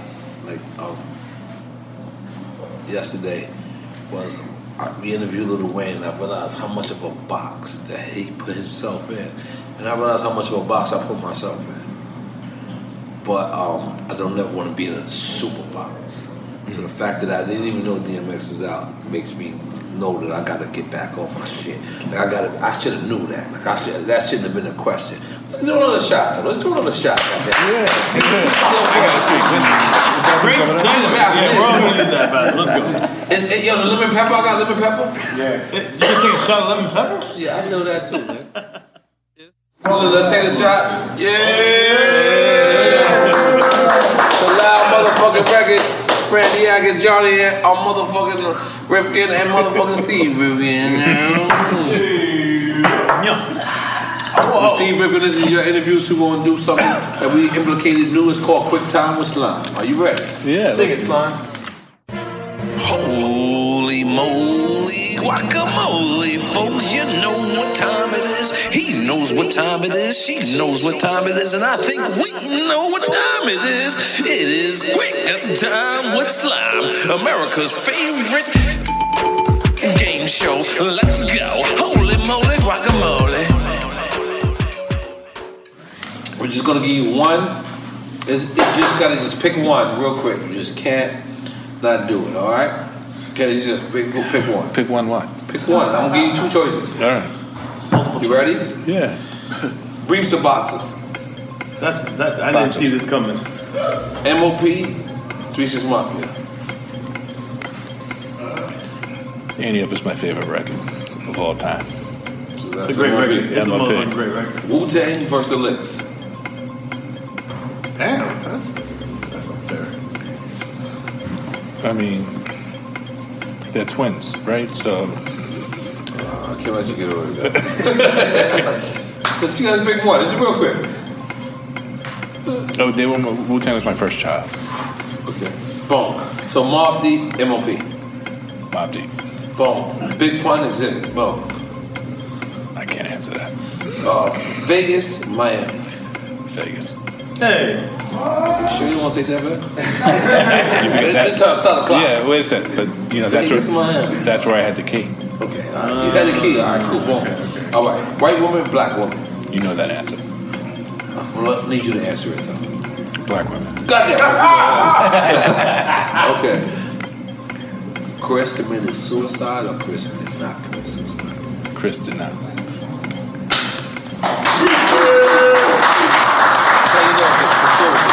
fucking phone keep dropping out there. My hand. Okay, hold on. Let's do it. Okay. Nas, Jay-Z. I'm not answering that. Good. Great. I respect that. Tupac, Biggie. I'm not answering that either. But Tupac was my roommate, though. Roommate? Stop and start. Yeah, you had the best roommates ever. This is after Rakim moved out? I did just take it from there. So you and Tupac, what happened? His first album, Jimmy hired us. Don't forget, he wasn't on. Yeah, Interscope originally. He was through a guy by the name of Adrian Gregory. Interscope. Adrian Gregory managed Digital Underground. Right. They signed Pac to Interscope. So we would do these promotion tours. Thursday to Monday. Come back sometime Monday, and then we'd have to go back out on Thursday. Tuesday and Wednesday, he's staying at my place for a year. This is in LA? This is in LA, Studio City. Wow. Like a lot of Busta Rhymes told me similar to the same story. Okay, we're gonna keep playing quick slime and fly. You're gonna Are you ready? Flip. Has you ready? That was a great story, by the way. All right, you ready? We left off Tupac and Biggie? Yeah. I feel like you disagree with me. I feel like you don't know what I'm talking about. Yeah, it was? All right, you ready? All right, cool. Boom. Little Kim Foxy Brown. Kim. Kevin Hart or Chris Rock? Wow. I'm going with Chris. I was okay. Alcohol or lean? I don't drink. Neither. That was great. Quality control music or TDE? Man, so to me, it's two different types of. It's like Yeah, it's just one question. No, but I gotta. This is. It's like Bad Boy and Loud. That's fucking phenomenal. You gotta pick one. Man, I'm going with Top. TDE. Okay, Cash Money or Death Row? Cash Money. Okay, here's the quintessential right now. Eminem, MGK, or G-Eazy? Eminem.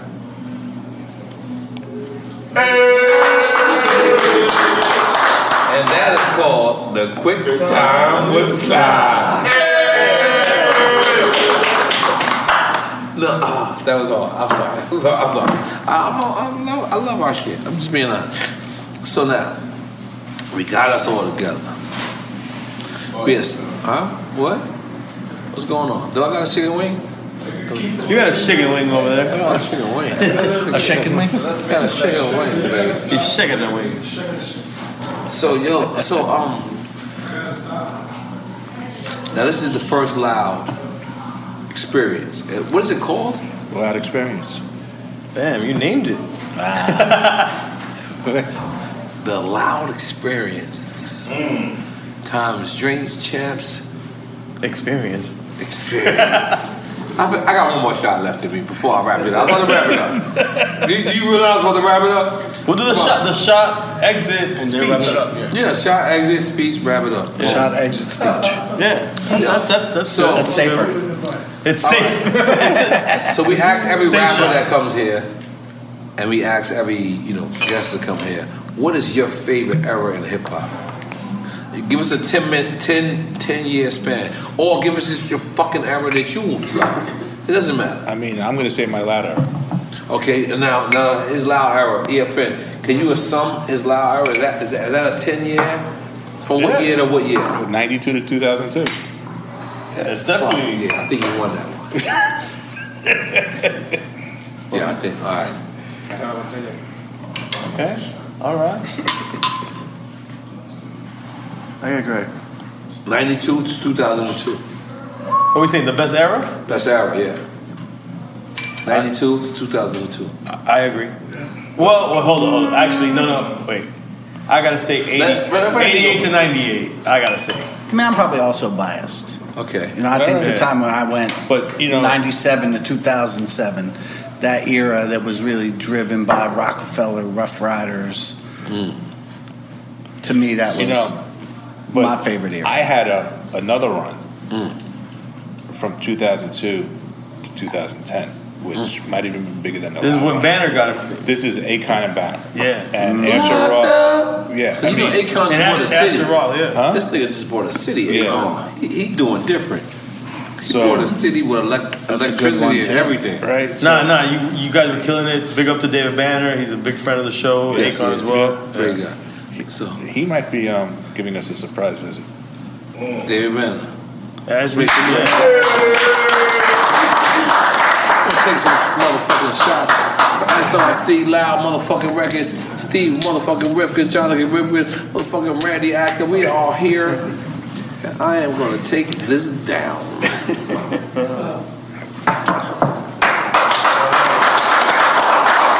I just want you to know, man,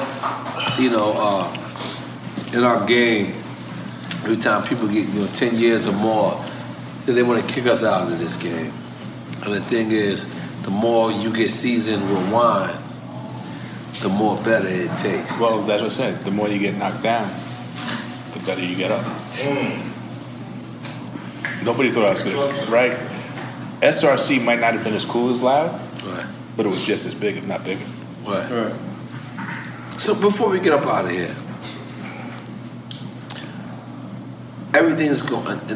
How did the health just stop? Yeah. What was going on? I never went to a doctor. You're like really black. Like that's like. I didn't go to the doctor for 30 years. Wow. Okay, damn. Fuck that. Yeah, that's really black. Okay, continue. So it was So if I went to a doctor, he would have told me my blood pressure was fucked up, my cholesterol was fucked up. Getting divorced, a lot of stress. Gained weight that I shouldn't have gained. Throwing chairs out the window. That was before. So just, I died 3 times. Wow. Wait, you say you died 3 times? Yeah. The table? Where was it? During the table? Emergency room. In the emergency room. Yeah. Man, they shocked him 3 times. Shackled or shocked? Shocked. Brought his heart back. Shocked. Do you remember that? So it was Christmas Eve. 6 years ago, this past Christmas Eve, I was playing. My oldest son was still in high school, but he was a basketball player. He dunked on me, and he was hanging from the rim, and his nuts was in my face. So I punched him in the face. Not out of anger, joking around, like, this is the most disrespectful thing a son could ever do to his father. So my ex-wife is from Trinidad. So she sees what's going on, and her accent, she starts yelling at me, calling me an animal, this, that, but we're laughing. Yeah. Next thing you know, I can't breathe. Right? And I don't have chest pains, but I have a pain in my back. So I said, maybe I pulled the muscle from swinging. I had no idea what it was. I said, something's the matter. She goes, just take a shower and go to sleep. It's Christmas Eve. Right. In Trinidad. No, we were in Boca. Okay, in my mind. Close enough, though. It was hard. I feel this in Trinidad. This is hard. I'm staying in her guest house. Boca's very beautiful too as well. Isn't it? I'm staying in her guest house. I call 911, take a Xanax, and take a shower. They came and said,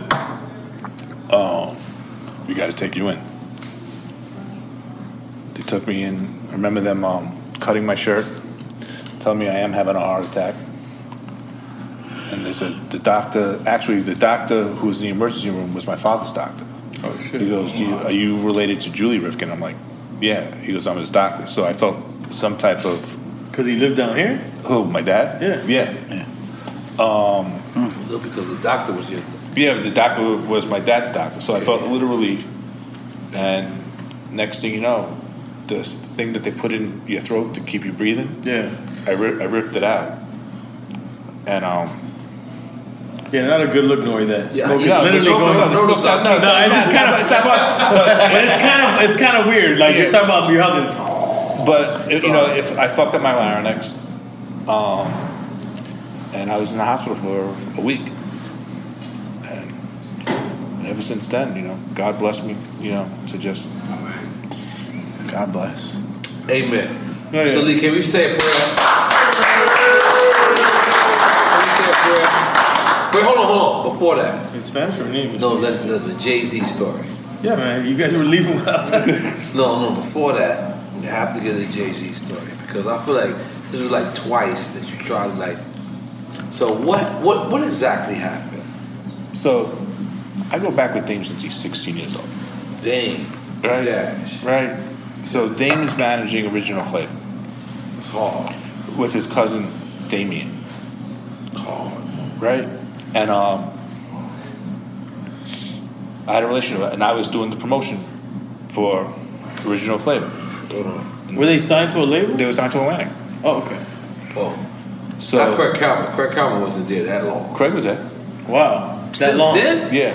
But he wasn't the boss yet, right? He wasn't the boss yet, but Craig was already there. Craig was there Craig was my connector. Craig was the one that was putting me on all these records. You listen, if Craig was there since Original Flavor, I'm gonna be honest. Craig signed Bad Boys. Bad Boys. The what soundtrack? you gonna do? No, the original the song. Inner Circle BB's song Family. in 1992. I'm gonna be honest. There should be nobody in that building bigger than Craig. Craig should be the biggest dude in the building. He is now. But that was 1990 something. This was. I'll tell you exactly when. So Julian and Mike Kaiser's that Dame was a teenager. Dame, so I'll tell you exactly when it was. I'm asking you: is Julian and Mike Kaiser bigger than Craig or no? No, no. Kaiser's head of Urban. Julie President is of Urban, COO, and Craig is the CEO. All right, there you go, Craig. You deserve that, Craig. All right, I'm sorry. Continue. The day that Christian Laettner hit the shot against Kentucky. Christian Laettner. What year was that? 92? 92. Thank you, Dream Transport. That's when I met Dame and his cousin Darian. Darian. Darian. So, cut to... Big up to Darian here in Denver, selling a lot of weed. Yeah. Cut... Phenomenal. And his sister Stacey Dash. Baby that up too. Right? So, cut to 94, 95, whatever it was. Dame, Jay, come to the office.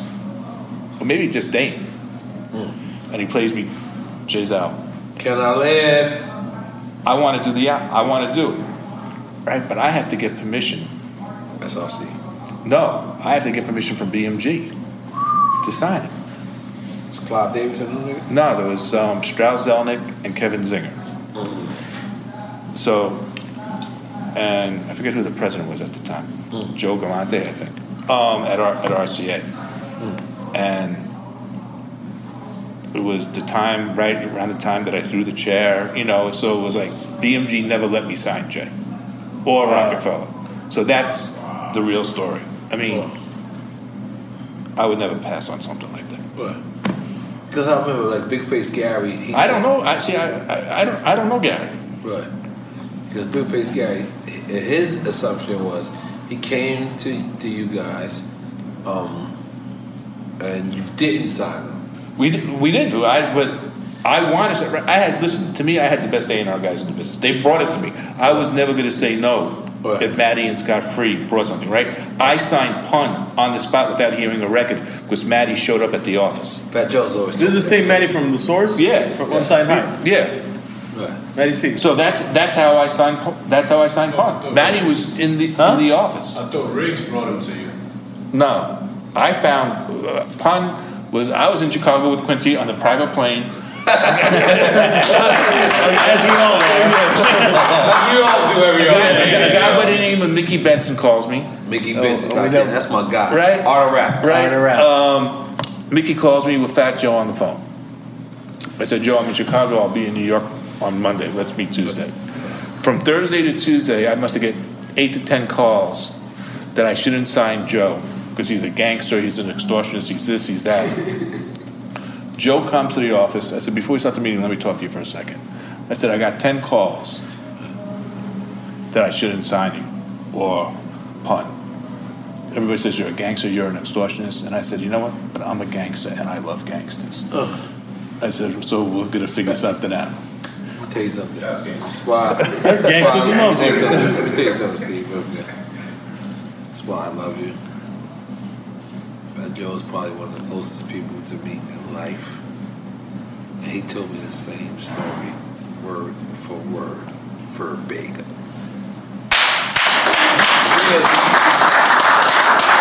There's no way he could have made his side of the story up, and you could have made this side of your story up, and it could be word for word, verbatim, the way it is. I just want you to let you know. Thank you. Because it believes me. But for real, like that's crazy. But continue. So say I meet Joe on Tuesday. I'm going back to LA on Thursday. I said, can you come back tomorrow and bring Pun? And the meeting's early because I got to catch a flight back to LA. So the meeting's around 11 o'clock. Right. And Maddie, who I shared an office with, is in the office. I'm like, what the fuck are you doing here? Right. Now, don't forget, I got a 6-figure royalty check waiting for him that he hasn't picked up in 6 weeks. Maddie. Right. Wow. He goes, aren't you meeting Pun? I'm like, you came for this? The second they walk into the meeting, Joe and Pun, I said, you got a deal, who's your lawyer? Everybody's like, are you bullshitting me? I'm like, I'm not bullshitting you. And Maddie goes, well, what are you going to do? I said, your job is to make the record and you're here because you want to hear this. And that's how the deal was done. Their lawyer was Tim Mandelbaum. I called Tim. Tim Mandelbaum. Big up Tim Mandelbaum. He was my lawyer at the time, too. And the deal was done within a week.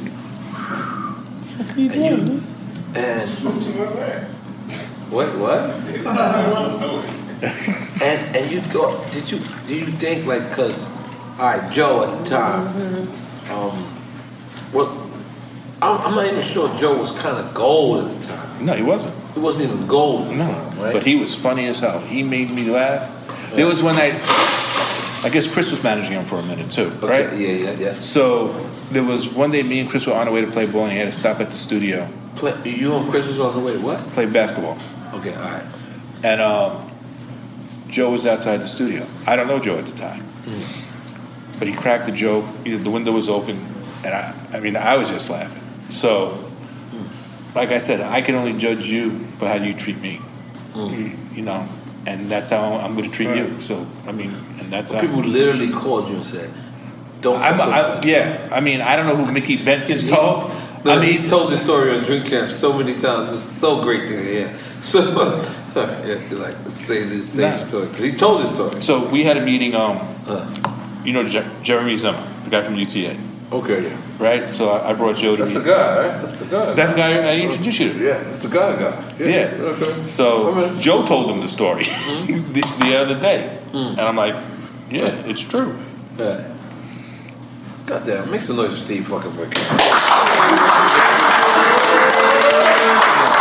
And then, we took Joe to Vegas with us. That's because I've been hearing this.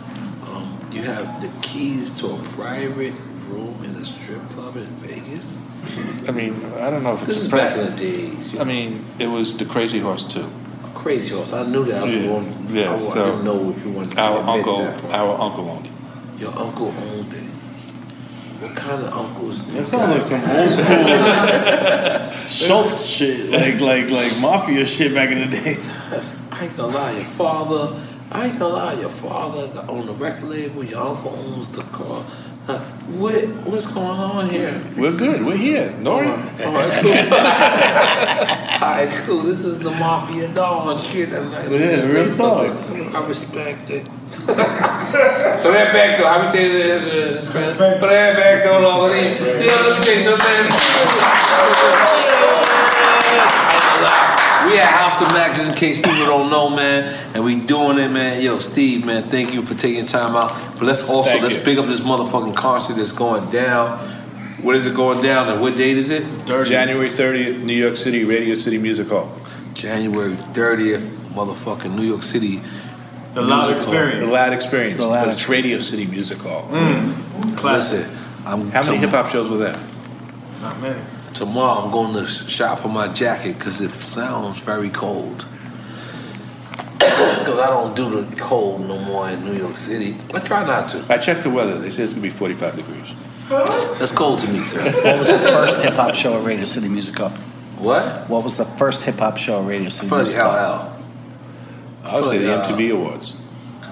What was the first? I think it was The Roots. The Roots? In 2005. Randy coming with trivia right now. The Beastie Boys opening up for Madonna. Woo! The Like a Virgin album. I don't know if I'd call that all the way a hip hop show. Hell yeah! Wow. Beastie Boys is all the way hip hop. Well, Beastie Boys participated. Makes it have hip hop. But I do. Man. You're right with that. Boy, did they get booed. They got booed? Yeah, because it was Madonna's crowd. Like they, Oh, they got booed like Drake at Tyler, the Creator crowd. What? Tyler the Creator? Yeah, you ain't know. Like Drake got booed. Drake at Tyler's festival. Yeah. Yeah, this is that. No, you said Tyler the Crocodile. I said Tyler the Creator. You said Tyler the Crocodile, man. Yeah, definitely. All right, whatever. If that makes you feel better. But that. So you saying Beastie Boys dealt? All right, Drake. So this is the Drake. Beastie Boys opened up for Madonna.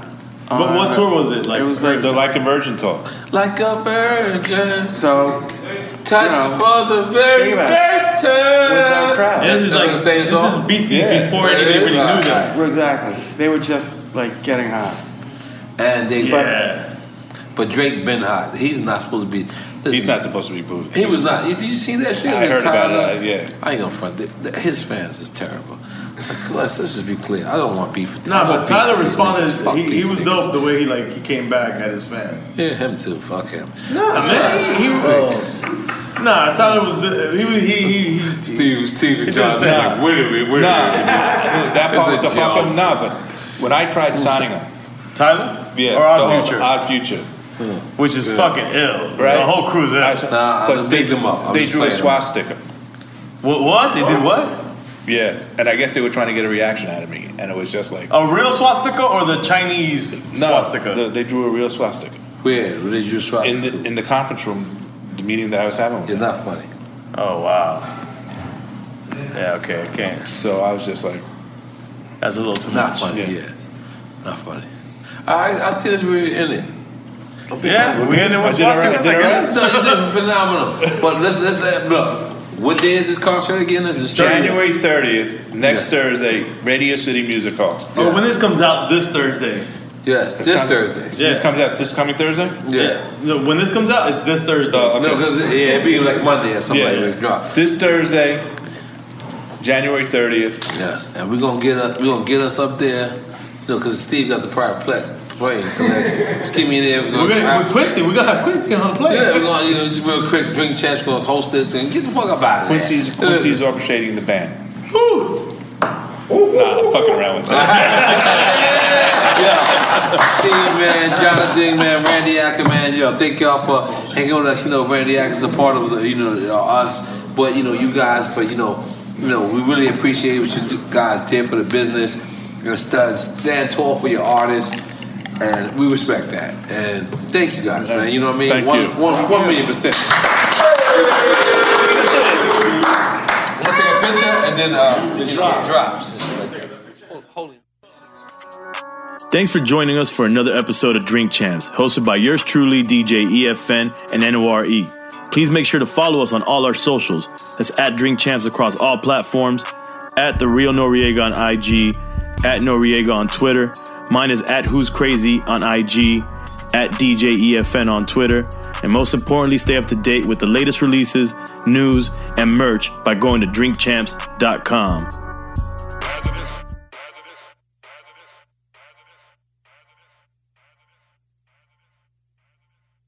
Live Nation presents Concert Week. Now through May 14th, get $25 tickets to over 5,000 shows. That's up to 75% off a summer full of your favorite artists like 21 Savage, Alanis Morissette, Cage the Elephant, Celeste Barber, Dierks Bentley, Fade, Hootie and the Blowfish, Janet Jackson, Kids Bop Kids, Meghan Trainor, Peso Pluma, Sarah McLachlan. Get tickets to more than 5,000 summer shows for just $25. Until now through May 14th. Visit LiveNation.com/Concert Week to learn more and plan your summer with Sean Paul, Sum 41, 30 Seconds to Mars, and Two Door Cinema Club. Good sleep should come naturally, and with the new Natural Hybrid mattress, it can. A collaboration between Lisa and West Elm, the Natural Hybrid is expertly crafted from natural latex, natural wool, and certified safe foams to elevate your sleep sanctuary and support a greener tomorrow. Plus, every purchase helps fuel Lisa's work with shelters and those in need. Don't put off a good night's sleep any longer. Get a Lisa mattress today for a sound sleep tonight. Visit lisa.com/iHeart. That's LEESA.com/iHeart. AT&T connects an ode to podcasts. Connect the alarm. Change the podcast you stream. Connect the snooze. 10 more minutes to dream. Connect the shower. Lather up with the news, sports talk, comedians, or movie reviews. Connect with that 3-hour philosophy show. Change the drive into work in traffic so slow. Connect the dishes to voices that glow. Thank you to the geniuses of spoken audio. Connect the stories, change your perspective. Connecting changes everything. AT&T. This is Amy Brown from 4 Things with Amy Brown. Today, Healthier is happening at CVS Health in more ways than you've ever seen. It's wellness destinations for seniors, including select locations with Oak Street Health and CVS Pharmacy. It's doctors, nurses, pharmacists, and everyone in between offering quality care and support virtually, in person, and on the phone. It's in-home evaluations through Signify Health and meeting mental health needs through Aetna. And those are just a few of the ways that Healthier is happening. To see more, visit cvshealth.com/healthier happens together. CVS Pharmacy, Oak Street Health, CVS Specialty, Signify Health, and Aetna are part of CVS Health. Eligibility and services vary by location and individual.